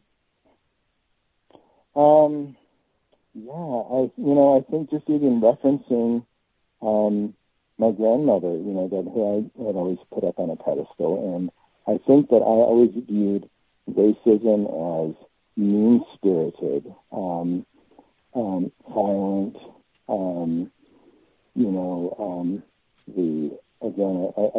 My mind keeps going back to like In the Heat of the Night or things like that, where it's like very, clear examples of a white person calling a black man boy and those kinds of things.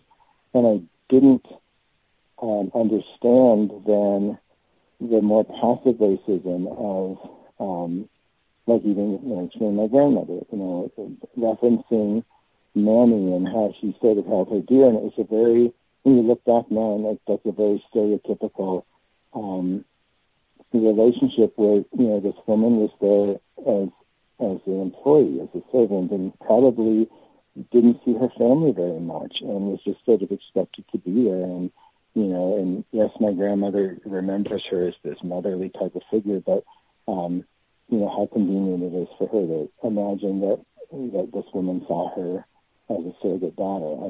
I don't believe that would have been the case. But 30 years ago, I saw that and I heard that story and thought that was very sweet. It's like, as a child watching Song of the South and thinking how genteel and wonderful that was, and looking back at it now and how horrifying it is. So I think I understand racism as better now as understanding the context of it, the institutionalization of it, again, some of the passive or subtleties of it that a lot of people don't acknowledge. Okay, and my last question, sir, have you ever practiced racism? Oh, I'm sure that I have. I know that I have.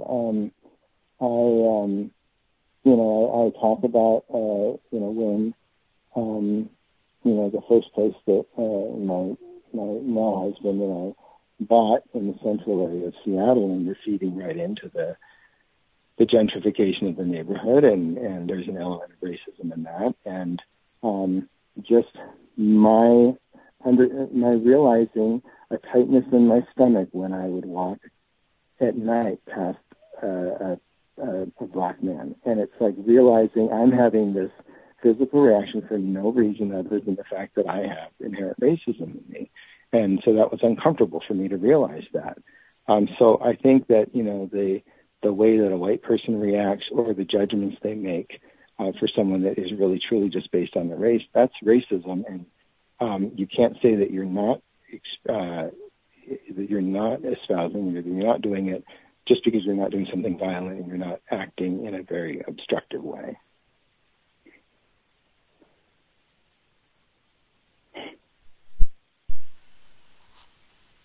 Much obliged, Lauren. Let's see, I'm going to get one, or actually, before I get our caller one, January 6th, it's well documented. There are a number of black enforcement officers, many of whom testified before Congress that they were called a negra on January 6, 2021. And in fact, there is a black enforcement officer defended members of Congress on that day. He said those white insurrectionists told him, "Put down that gun. We'll show you what we do to a negra." I didn't hear any reports of, "Faggot, put that gun down. We'll show you." Not one. It was a whole lot of black people. In fact, there were even black journalists who said they felt very unsafe watching all of this, that, I'm a big black dude. What are they going to do to me? Any hoodles, they did have a gallows. January 6th, they had a gallows. I had seen the pictures. Any hoodles. Our caller 9029. 9029. Did you have a question for Mr. Reed? Yes, greetings, Gus. Greetings, callers, listeners. Dr. Reed, thank you for attending today. One of the things I wanted to ask you in all of this, has it ever occurred to you what it would take to solve the problem of racism?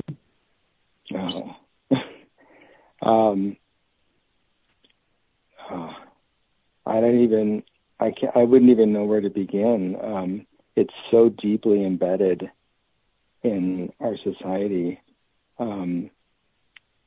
I don't even have a solution. I mean, I can talk as a teacher about educating kids and all of that, but one of the things I found is that kids always know the right answers to the questions you're asking, and it doesn't always show up in the practice of what you're teaching them. And so I wish I had the magic words on how to make it all go away, other than the fact that we have to talk about it and we have to hold one another accountable for it. And that's about all I can say on it. I wish I could say more. It's all right. That was a lot itself. It's something to consider. Do you see more action taken by people that classify themselves as white trying to solve the issue, or have you seen a recoil back, so to speak? When you say recoil back, do you mean like losing ground on any progress that we've made, or? Yeah, I mean, if you could say, if you're saying that we've made progress, yes, like if that's what you're saying. Yeah. I don't know. I mean, it sure didn't help to have, the leader of our country some years ago, be very openly racist and basically give license to, other people to do the same. And then you validate that kind of behavior. But I don't think it's the white people that are standing up and making big strides to end racism. I think that there are some who do that, but then you get in. But I hesitate to even really talk about that because it gets into that whole white savior aspect. I feel like most of the ground are really coming from black people who aren't going to accept anything less than that. And I think that's, as honestly as uncomfortable it is for me at times, even during this interview, I appreciate that Gus holds me accountable for the words that I put down on paper. And I think that's where the learning comes from, and that's where the responsibility comes from. I'm okay with being in an uncomfortable spot and talking about what I said or what I believe. Understood, and I appreciate that. I have one more question. Do we have time for one more, Gus? Proceed. Yeah, this last thing, Dr. Reed, is the way that things have transpired within our society as of late. Are you leaning to things? Well, I guess you know what? I think you already kind of answered that. I'll mute my line. Thank you. Thank you. Much obliged. I'll pause right there. One, I want to make sure I get in. We just had author, Professor Dorothy Roberts here in Washington State. She talked about racism in the child welfare system. You included in the book, you are a white man, classified gay, white man, and you adopted your son at 18 months. Man, Dorothy Roberts, she has a passage in her book, which is titled, her second book, Shattered Bonds, The Color of Child Welfare, where she writes, all of the literature advocating the elimination of racial considerations in child placements focuses on making it easier for white people to adopt black children. For example, a leading book on the subject states that in the case of transracial adoption, the children are non-white and the adoptive parents are white. Transracial adoption advocates don't mention the possibility of blacks adopting white children, nor do they acknowledge most race matching in adoption involves matching white adoptive parents with white children. Child welfare agencies routinely allow whites to choose the white foster children they prefer. Stanford law professor Richard Banks argues that it is this facilitation of whites' preferences for white children, not barriers to transracial adoption, that is mainly responsible for low black adoption rates. White people's demand for white children isn't seen as a racist claim, whereas the position that black children belong with black adoptive parents is. Although the end of race matching was defended as serving the interests of black foster children, it has helped to create a system that protects the rights of white adults to have access to the children of their choice. Page 167, Dorothy Roberts, Shattered Bonds, who was just here in Seattle right before it was the day the snow was coming down. We were sitting there like, look at that, the snow. Shut up, Dorothy Roberts, it's snowing, it's snowing. You, as an adoptive white parent, what do you think of that? Because that could be another way that you are able to exercise white power, practice racism, white supremacy, to make the social child welfare system work for you to have access to your child, to a child of your choice easily. What do you think? Well, I can say that wasn't my experience. My husband and I actually have 3 adopted children now, and our other 2 were foster boys who were local, and they are all white. That wasn't a must that we had in it. My experience actually, we had some real challenges because we were a gay couple, and a lot of people really not wanting to place kids. We didn't do a private adoption where we had, thousands and thousands of dollars. I would say that was not my experience. I mean, obviously there's a certain level of privilege I'm sure that I experienced that I might not otherwise have, but it was actually a pretty difficult process for me to go through it. It was. You're telling us, if I'm hearing correctly, it was a difficult process because of your sexual orientation, you being gay?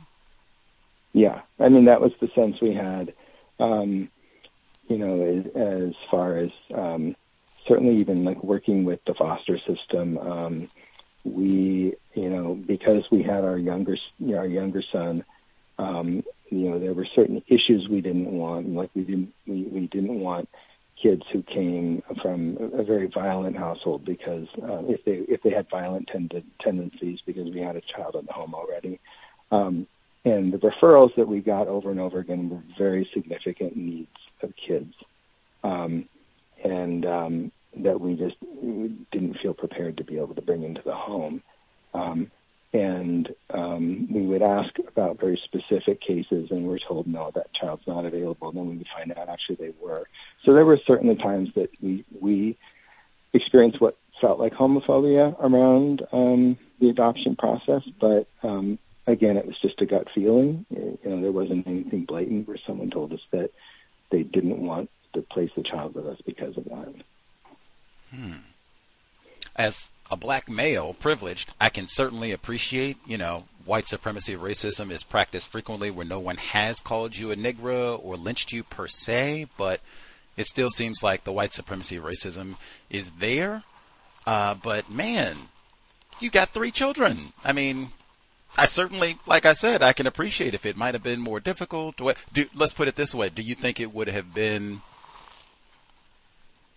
a quicker process, meaning from the time that you filled out the paperwork and, initiated the process of the adoption, do you think it would have been taken a smaller amount of time if there were no, as you called it, homophobia, if you were what they call straight white man?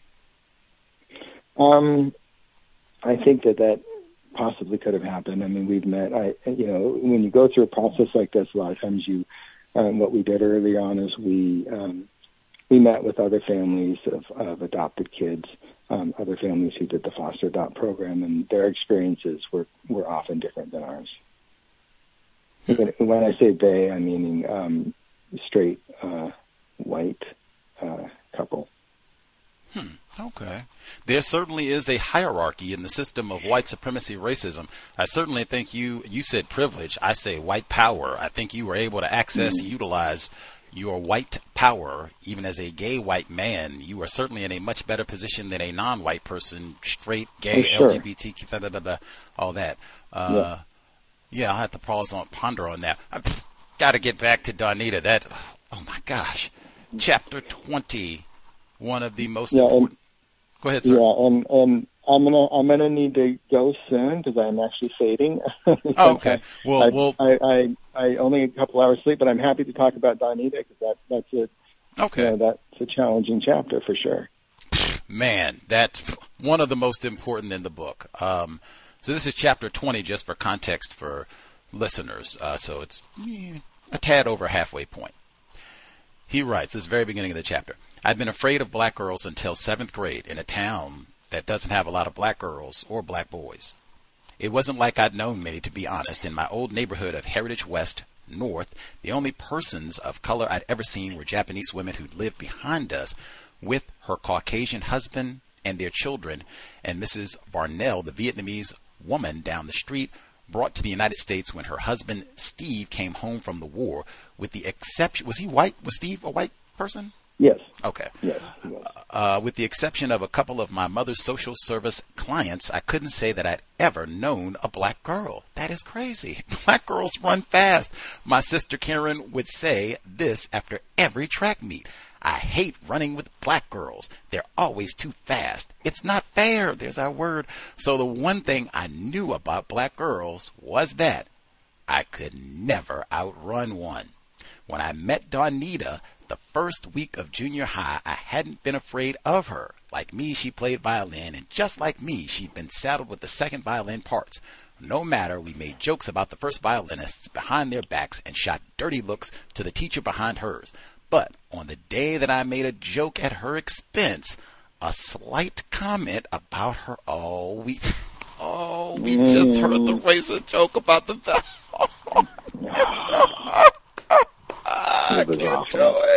I can't do it. Oh, I'm sorry. I've lost my composure more times than I normally do. We had like a lot of racist jokes today, and I've had a lot of caffeine. Get it together. But he did give us I'm so glad I got that. Wow. That is amazing. The racist joke we got was about black hair. Okay. Let me get it together, guys. I'm sorry. Okay. Now, do I say in there exactly what I said to her? No, you don't. Okay, you well, don't. I can tell you what I said. Oh, let's hear it. Yes, sir. Let's hear it. It was all it was is she, and I understand this now. She had come to school, and her hair. I think she came in the rain. Her hair was flat, and she used to have it kind of combed up. and it was flat. And I thought, in my stupidity, I thought she'd done it on purpose. And so she was not in a good mood, and the teacher asked her, and she didn't answer. And I said, "Oh, she just doesn't want anyone to notice her new hairdo." And I seriously thought that she had done it on purpose, and she was really pissed that I made that comment. And so that's where the rest of this unfolds. That's hilarious. Woo. Okay. God, thank you for adding that, because you didn't put that detail in there. I'm always a fan of big details. Okay, so you thought, or I guess you do give a little of it. I thought you don't give all the extra about the rain and stuff, but I thought she got a new hairdo. She'd actually not had time to style it before school. All the wrath that could be pent up in an adolescent girl was unleashed on me. Slowly, in regular doses throughout the year, Darnita would terrorize and pound me every chance she got. It started as retaliation for my comment that morning concerning me in the instrument room. She stared me down, a cobra waiting to strike. "You can't just up and say that to me," she commanded. Her massive arms gestured dramatically from her sleeveless shirt, her head bobbing back and forth to punctuate the seriousness of her words. For a final exclamation point, she slapped me so hard across the face that my ears rang. The satisfaction of having put me in my place was a high this girl could not and would not let go of. Day after day for the next 8 months, I was to be her mouse, a timid, chubby white boy mouse from the South End cul-de-sacs, and she the stalking cat, friendly and purring one moment, hissing and lashing out the next. Skipping one paragraph, I fantasized about fighting back, slamming my fist into her face, and watching the bright red blood pour from her red, dark, flat nose. I imagined grabbing her stiff hair, the hair again, and shoving her body into the bricks. I wanted to do it so badly, but as much as I now hated black girls, at that moment in my life, I was terrified of them. Darnita had friends, it couldn't have been that. How many black girl friends did she have? It couldn't have been that. How many did she have? She had 2. Okay. 2 others. You're killing me. You are killing me. You are killing me. Woo. Okay, so she's got her gang of 2. And Darnita had friends. I said I was going to get my composure together. Most of this is Mr. Reed. Most of this is his fault. Anyway, other black girls who yelled and laughed and pushed each other and threw wads of paper at other kids walking past them in the hall. She also had an older brother, and he was big and walked with a bounce and had huge hair again, and had huge hair with a red pick sticking out of it.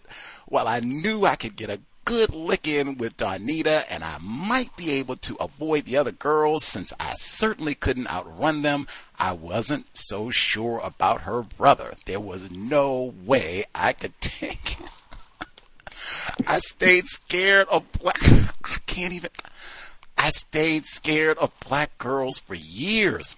Loud voices, thick arms, laughs and slaps on the legs set my heart lurching and my white skin glistening with sweat. I'd turn and walk the other direction, and if I had no choice, if I was forced to interact with one, I'd choose my words carefully and with purpose. Black girls anger easily, I thought. Black girls don't put up with white boys' jokes. Black girls hit hard. But like most intelligent, contemplative people, I grew up and got over my Darnita-induced racism as evidenced by my genuine... That's a convenient statement. Tell me about it. Oh my... Come on. As evidenced by my genuine ease with the many people of color I encountered over the ensuing years, I say this with the utmost sincerity and perhaps some wishful thinking because I want to believe, that's what I said, we started all this, I like to believe, because I want to believe wholeheartedly that I left my negative feelings regarding race at the doors of Port Gardner Middle School. I'm not naive, though. I know it's more complicated than that. I won't stop there. O.M. White Jesus. How did we pivot from the 1920 lynching of these black dudes to, I sure do hate these black girls? Right. Well, yeah, I mean, it's one of those things where I was thinking again, kind of being pushed at the time. Well, what's your experience with racism? And that's the only, for me at the time, that was the only thing that came to mind of a time that I could articulate very blatant racism based on whatever experience that I'd had. And it's certainly very cartoonish. And that notion of, I grew up and I kind of opened the door and the light spilled in and I'm not, that way anymore, is wishful thinking, because of course we know that's not true. But yeah, I mean, again, for me, that was like one of the first negative experiences, and how easily I just kind of painted everyone with this broad brush about, that experience. And so, yeah, that's really all I can say about it. I totally feel that it's over the top, because when I look back even at the time, I'm not even sure if it was a full 8 months. It could have just been like 3 months or 2 months. I don't know. I just remember it feeling all consuming, and me just like having just a lot of irrational feelings about the whole thing. Could have told on them and got them thrown out of school. Like, everyone would have been like, "What? You've been teasing? What?" Got you to prison to pipeline them so quickly. That's snitching. No. Please, we snitch on black. What is Donita-induced racism? What does that mean exactly?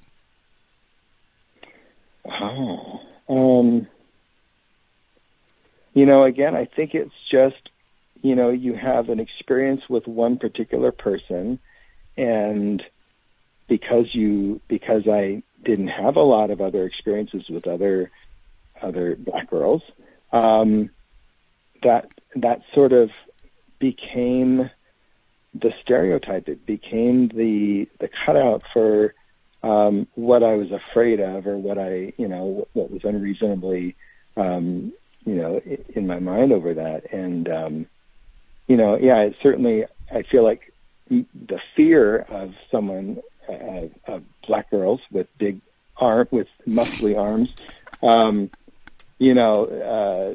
abated after a while. But it was interesting, again, like when I'm writing this, to kind of really think about that and try to pull it apart and try to remember my 12-year-old brain and how I was handling it then.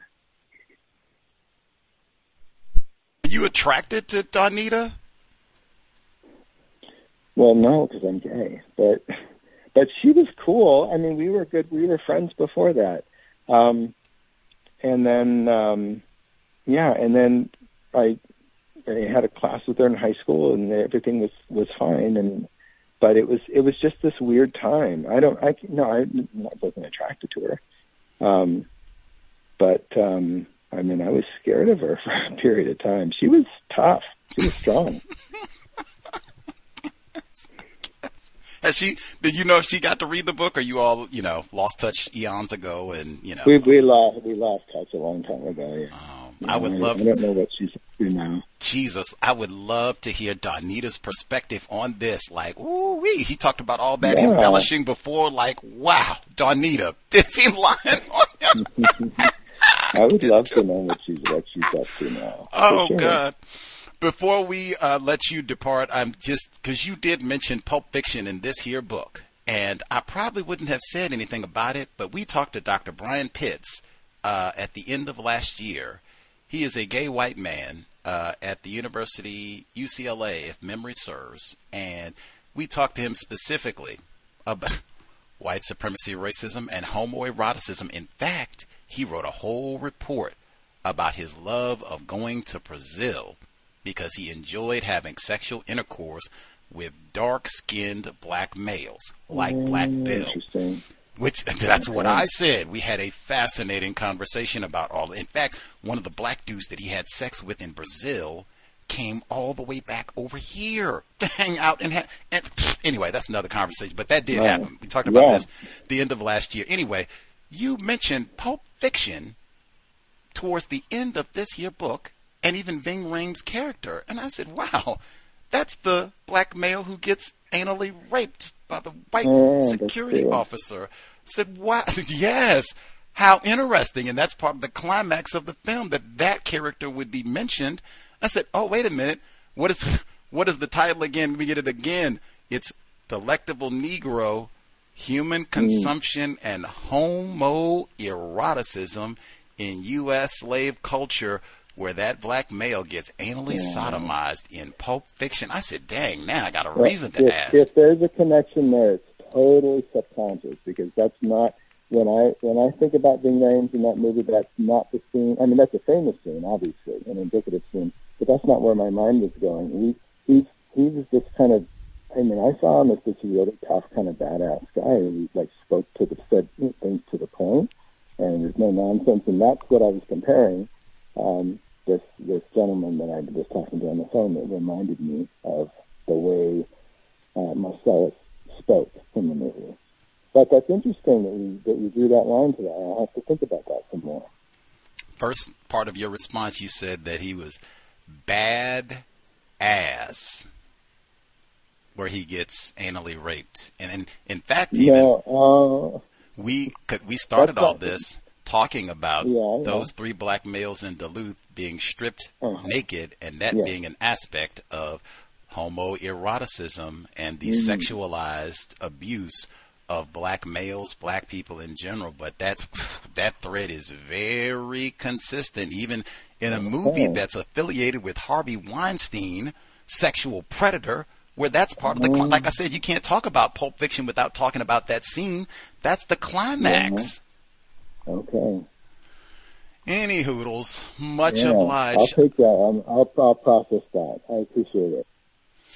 Much obliged. We've chatted it up with Warren Reed. His book again, The Lyncher in Me, A Search for Redemption in the Face of History. Thank you kindly for enduring in spite of the cold weather and burst pipes. Best wishes with getting all of that resolved. I guess we'll look for the edit and/or future reports on racism. But thank you kindly for your time, Mr. Reed. All right, thank you, sir. Context of white supremacy. Sorry to folks who dialed in with extra questions. Didn't get to your calls. There was so many different points in the book. Like, man, my mind was just racing with so many different things. We'll take a quick pause, be right back. Again, we'll be here every day for the considerable future. It just goes on and on and on. Same time, 8 p.m. Eastern, 5 p.m. Pacific, rolling into 2024, hopefully in a constructive manner. We'll be right back. Give folks an opportunity. If you did not get to ask your question, you can share what you were going to ask, all that good stuff. We'll take a short pause, be right back. Context of white supremacy.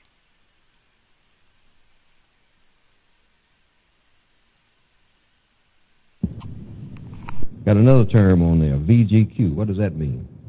Victims Guaranteed Qualification. Now, that keeps you from getting into arguments with other black people, particularly on television, which I get sick of that. Black people shouting. You know, we get into our ghetto thing once we get on television and get wound up.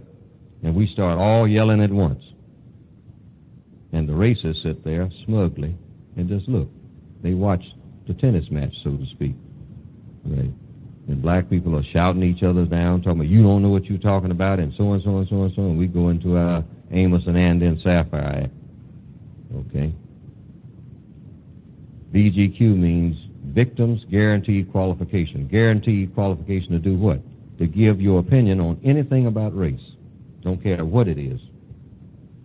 If you're on there with Minister Farrakhan, or you on there with Mike Tyson, or you on there with Miss, what's her name, Williams, the lady that had him put in, recommended that he be put in jail, or you on there with anybody. See, don't cut the other black person down. Now, I don't even like that term brother and sister, even though it's been around for about 30 years. But I ain't going to talk about the brother here, no. See, we haven't reached that stage where we can do that. See, we got to crawl before we walk, but we don't miss any steps. Don't say you are what you're not. Don't say you feel something that you don't really feel. You don't really feel that he's a brother. I usually use the expression, I don't like anybody in here. I say that to all audiences. I haven't been taught to like anybody.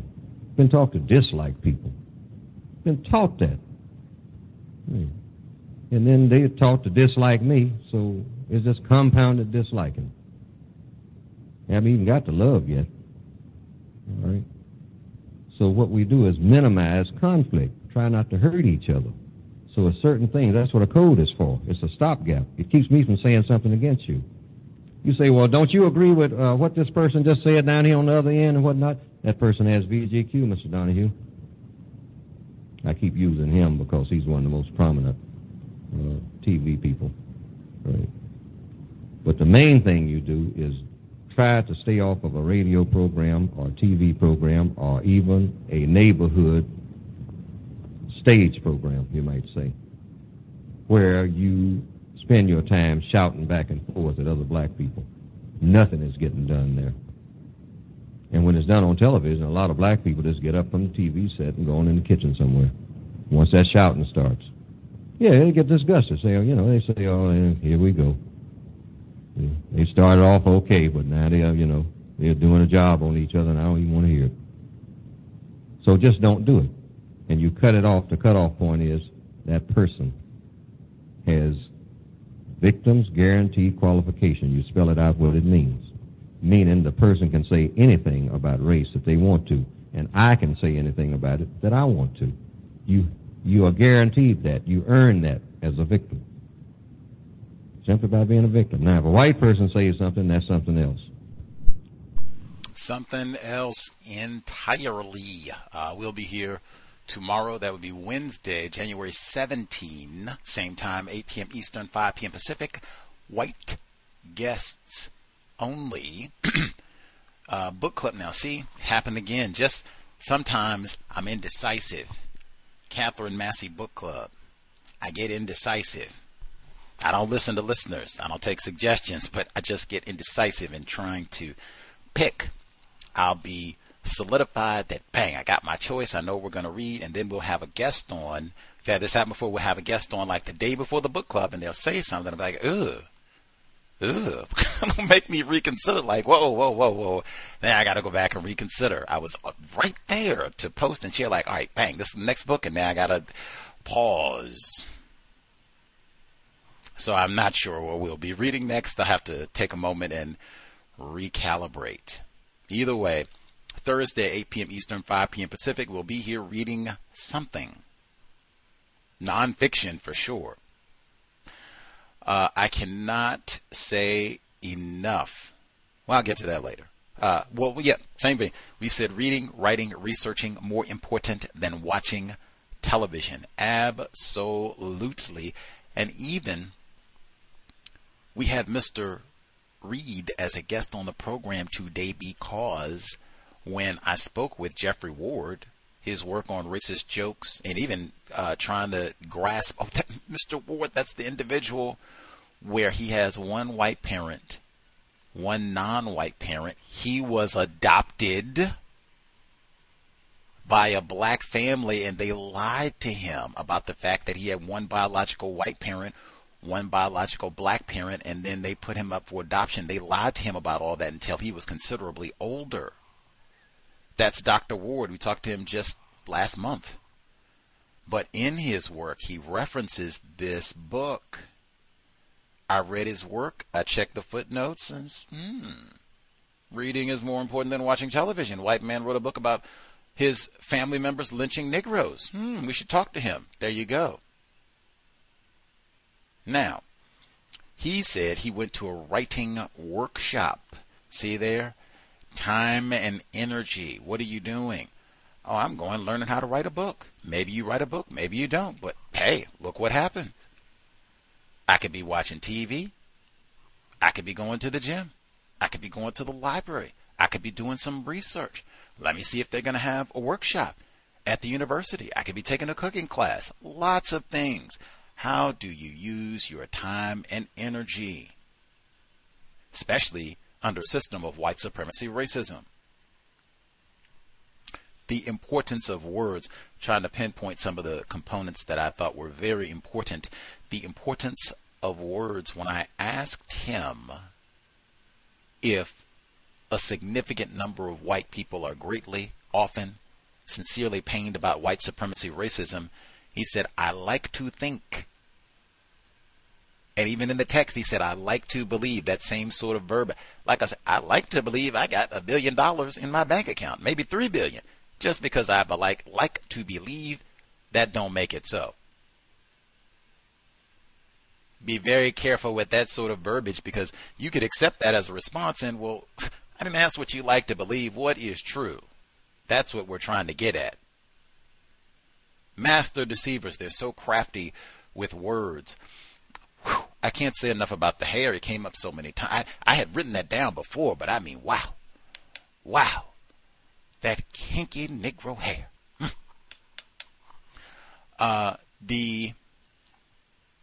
The aggrieved white man.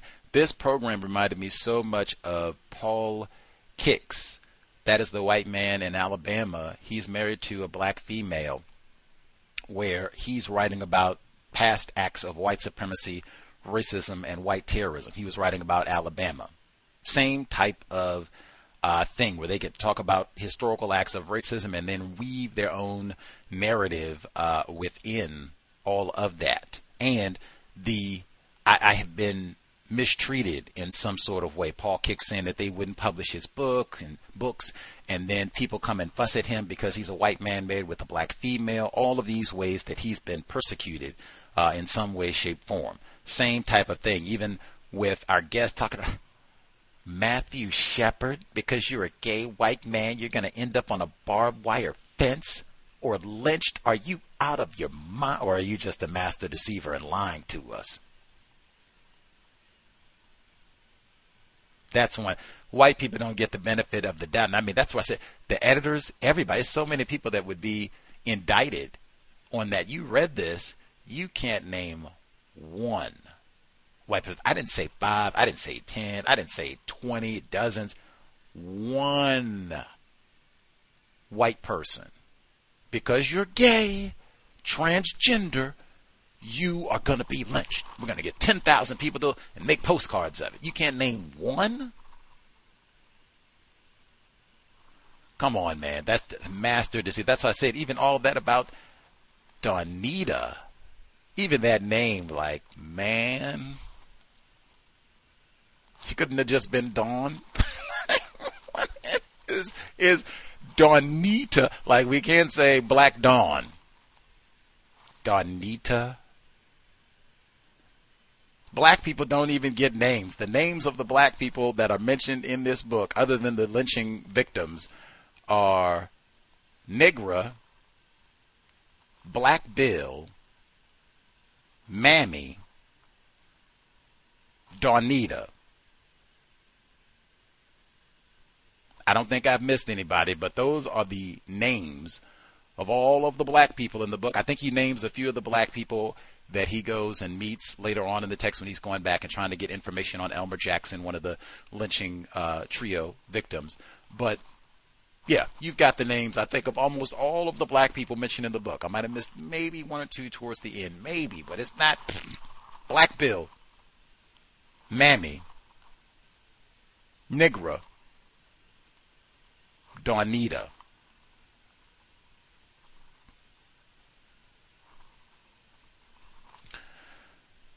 And Donita induced racism because of the negative. Mr. Fuller recommends not using that term negra, negative, say, negate always. But because of his experiences with Donita, which may have been a lie, embellished, as they say, hyperbolic. That is why now You don't want to be behind these black girls. He's talking about them like they're a terrorist gang. Al-Qaeda is roaming Everett, Washington. It's 3 black girls. They're 11 years old. Terrorist cell is here. That was what I meant to bring up. He was leaving at that point because she said that Donita, the negress, terrorized him with her nigger hair. Terrorize? Terrorize. Grandpa, great Louis Dondino, he didn't use the language that he was a domestic terrorist. He and thousands of other whites attacked law enforcement officials, just like on January 6th, and snatched that nigger or those niggers out of greater confinement. That didn't get described as an act of terrorism. But old nigger woman, or nigger child actually, nigger girl, Donita, she terrorized me. Ooh. That's what I mean. It reminds me a lot of Paul Kicks. And that Pulp Fiction, like I said, if we hadn't talked to Dr. Brian Pitts, Delectable Negro, he talked about the whole industry, white, gay men,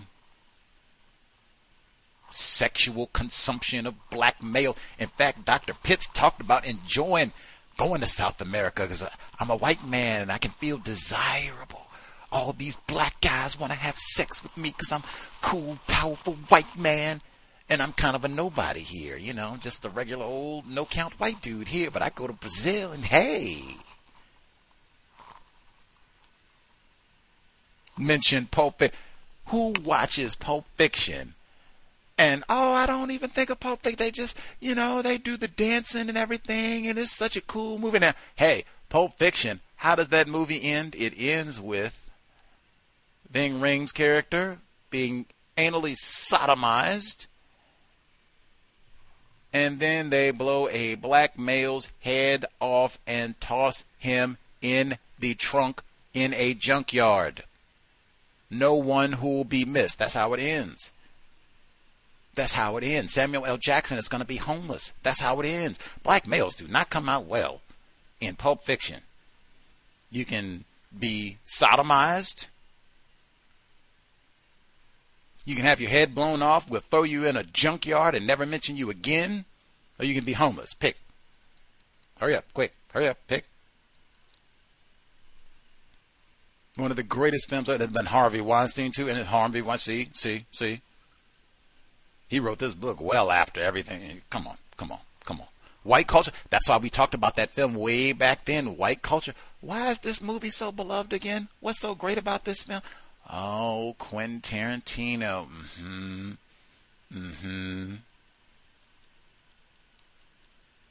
Oh, big, strapping Ving Rhames. Get out. A delectable Negro. Human consumption. Homoeroticism. U.S. slave culture. Let's see. Folks who dialed in, commentary to share. If you did not get to ask your question, you can let us know what you were going to ask, what came to mind as you heard from Warren Reed, not a doctor. Folks who dialed in and you did get to ask your question, if you have thoughts, observations, 2262, Lauren, I think 0356, you'll have thoughts, observations. Proceed. Oh, wait a minute, I forgot. Well, while you all are getting it together, Matthew Shepard. Whew, that right there. I meant to ask, too, have other black people read this book, and did they not say anything and all that about all this at the beginning like nobody else said? Hey, man, I think you're being racist or lying or both or whatever, or at minimum, it's not accurate. Did anybody else, or did they read it? They didn't read it? Nobody's asked you about this before? Like, I for sure meant to ask, but I mean, man, you should read that book on the Book of Matt. At minimum, go back and listen to that episode in the broadcast. I thought that was so important. Immediately, they mentioned that lame hate crime bill, and they don't even say James Byrd Jr.'s name. They will just Matthew Crime Hate Bill. That's not a hate crime. That is a lame white drug user, drug trafficker, drug deal gone bad. And how many times we had to keep bringing that up, brought that up with other authors. How is that keeps getting peddled? He talks about that in the book, Mr. Jimenez, like, dang, I tried to say something about that. Hey, get out of here. Why do we need to perpetuate a lie? They could have just said, this is a drug deal gone bad and it's terrible. People shouldn't be getting killed. Let's do something about crank. They could have said that. Nah. White victims. Gotta lie and fabricate white victims. James Byrd Jr., Jasper, Texas. How about that? That is disgraceful. He would get away with that too because he doesn't say Matthew Shepard's name. He just says being stuck on a barbed wire fence like white Jesus. And that's what they compared him to. That's why the book is called The Book of Matt, the Biblical Illusion. They compared him to Jesus. Like, are you serious? Are you serious? Oh, you're just lying. Practicing white supremacy racism. Got it. Master deceivers. That's why, we don't do no fiction. Non-fiction, man. Pay attention to what's happening because they lie and lie and lie and lie and lie. That's courtesy to NPR because they had him as a guest on the program talking about that, but they spent some time talking about that. Like, for reals? You don't think he was a hate crime? Any hoodles. Now, folks who dialed in had to make sure I got that in well. That took up some of the time at the beginning talking about all that because he starts the book with that. Like, man, black males who were lynched and killed, probably castrated, but we got to make sure we make time for Matthew Shepard. Breaking Bad, man. Other folks, did y'all have commentary, observations?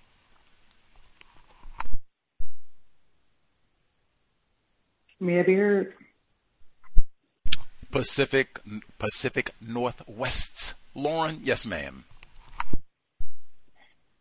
When you brought up Matthew Shepard, he said that he had read about it and had heard about it. I'm paraphrasing, but being a drug deal gone bad or whatever. So he already knew that when he brought up Matt Shepard as an example of a white person being lynched. In the intro, like the part where they were talking about the 3 black males that were lynched, Elias Clayton, Elmer Jackson, Isaac McGee, it was said they were given back some of the dignity that was taken from them 100 years ago. And I don't understand how could they have been dignified? Number one, they were lynched, and number two, how could dignity have been given back to them? Let me see. Oh, he also said, I can pick and choose who I tell about my minority status.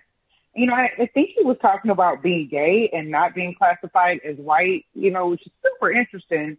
And sometimes I really wonder, like, I don't know, like when white people say minority, I actually don't always know if they think there are more white people than non-white people on the planet or if they're, practicing deception every single time. It's one of those things I ponder. He talked about when you asked him about shame, and then he said it was the opposite of pride and something you'd rather keep hidden. I don't know. I think a shame is a person who feels guilty after having done something incorrect, and embarrassment is just somebody who is concerned about what other people might think about what it is that they did that was incorrect. And it seems, maybe I'm misremembering, but it seems like he equated the two, shame and embarrassment, and I don't think that they are the same. I thought it was interesting that he talked about his grandmother being a very gentle, loving soul, just, a old lady who practiced racism, a gentle, loving soul. That's such an interesting way to think about things. When I asked him the question about what his family didn't talk about, he told me a lot about what his family did talk about. So I don't know. I just noticed that. And I also noticed that he said, I viewed racism as mean-spirited. Well, I mean, I don't know. It kind of is in a way. I guess white people don't have to have any feelings about non-white people to practice racism. Also, when I asked him if he practiced racism, he talked about having a tightness in his stomach when he walked past a black, he said man, but I'll say male. I'm not sure if that's practicing racism, you describing your feelings. and acting like the feelings are fear. And I also noticed when someone asked, I don't know which caller it was, but they asked, has it ever occurred to you what it would take to solve the problem? I don't know. He gave a pretty typical answer. He doesn't know ideas. He said something about some magic words, but I noticed white people never saying, I guess it's because they never think about it. Just, hey, white people could stop practicing racism today. They're not going to do that, and I guess that's why I didn't say it. And that's all I have for now. Nah, he's going to continue to mistreat the Negro. Incidentally, he does mention in the book that his white biological father, child rapist, who went to prison, he talks about some of those parallels in the book. I thought the parallel, I thought great-granddad lynched the Negroes because they were rapists, and then his actual biological dad is a child rapist and went to jail for molesting his sister. Like, what in the... White people do not care about children. One more time. Other folks have observations?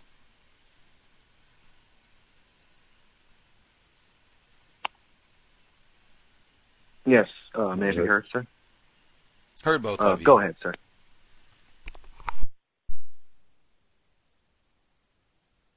Thank you, sir. Greetings to call to listeners. The guest was very interesting this evening. And overall, my commentary would be that once again, white people, when they practice racism, they must create themselves as a victim. I was checking out his profile picture on Facebook and everything. Very interesting, very homoerotic. I'm glad you brought up the Lexical Negro several times. I did not read this text. Your volume is going in and out a little bit, sir. I just want to make sure we can hear everything that you're saying. So maybe if you can get a little bit closer to your receiver, speak up. Lots of black self-respect, sir. And maybe you can restart from, I don't know. If you want to start from the beginning, that's fine. Sorry about that. Is that better? Much, much better. Yes, sir. I'm sorry, Bluetooth. I was going to say, my overall commentary was that the guest was practicing racism by becoming the victim. Talk about such a horrible topic. It's just very incorrect to become the victim. I was checking out his Facebook profile picture, very homoerotic. I'm glad you brought up Delectable Negro several times. My question to him would have been, considering, that there's so many lynchings, would you classify them as serial killings? I would like to hear, his answer on that, considering that his great-grandfather was one. Very interesting book title. Could that possibly mean that he also is a lyncher since he's genetically tied to his grandfather? I heard him mention epigenetics. He also reminded me, I forget the name of the guest, but he had adopted a black male son, and he was anti-sex as well. He kind of reminded me of him a little bit in the way he wanted to separate himself from what was going on, and then claiming anti-sex, but at the same time, I guess not wanting to be prideful. I'm glad that you asked him again about about white people being feeling bad about racism. And at first he said what he said, and then he changed his answer after you asked him again. So then he changed it to, white people aren't, considering racism and what they do to black people. Out in there. Thank you, sir, for your time. Much obliged, dear sir. Before we nab our other caller, I think the program that you're referring to is with Kevin Fisher Paulson. He was a guest on the program. This would be way back in 2014 2014, I think. He was a guest on the program. This is Kevin Fisher Paulson is a white male who adopted a black child, although we have had a number of, or a gay white man who adopted a black child, although Kevin Fisher Paulson specifically is a police officer and a gay white man who adopted a black child. Although we've had a number of white gay guests on the program who have adopted non-white children. Our guest today, he said he adopted all of his children are white, all three of them, I think he said. And his partner's white too, gay white man. The male caller, thank you for your patience, sir. Yes, sir. I want to start off by talking about what he said about his family. They said they had some issues with drinking. And he also brought up the fact that he was also physically abused. But then I also remember what you just said about his father being convicted of pedophilia in regards to his sister. I would think, my mind goes to that maybe he was also abused in that way as well by his father. He also, when you brought the fact about the Matthew Shepard being a drug deal gone bad, he tried to, I guess, or back up that he was lynched by saying, this happens all the time. My cousin was also beaten up for being gay. I remember him saying that. When he brought up the situation about the jokes that he heard, and he couldn't think of many that he could relate to us, he said his father or whatever will say it. I want to ask, he said his mother did not say any jokes, but I want to know, did his mother laugh at the jokes? He also talked about the person, Donita, and I also thought the same thing. He may have been some kind of attraction to this Donita person, considering how he spoke about, quote unquote, the muscles, and I guess person had muscular, I guess, or something to that effect. He also talked about her hair being stiff. I related that to like an erection type stiffness. And I also thought of the black men of Brazilian soccer. I believe they used the term stiff hair in that one as well, cabelo crispo.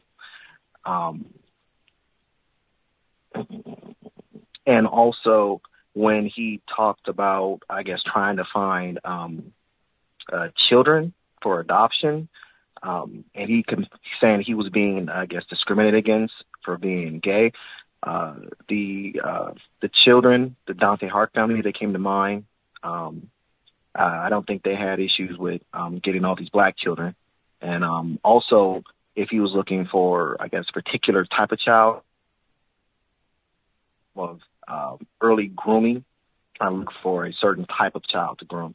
But that's what I got from this. Thank you for taking my call. Oh, I was about to call you a radical, no-count, Negro, privileged male, and said, didn't you just say that his dad went to prison for... like, woo! Woo! Yeah.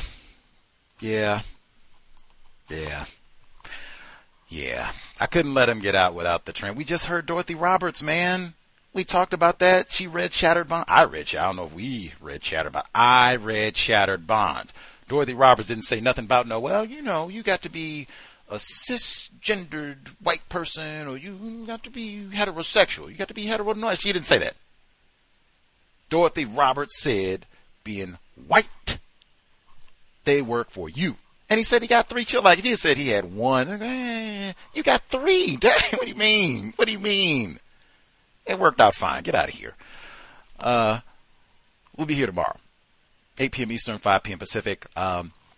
That Matthew Shepard, too, man, when he tried to do that pivot, right, where he said both ways. He said, well, my cousin, he got beat up. You didn't say beat up, man. People get beat up for wearing glasses. Get out of here, man.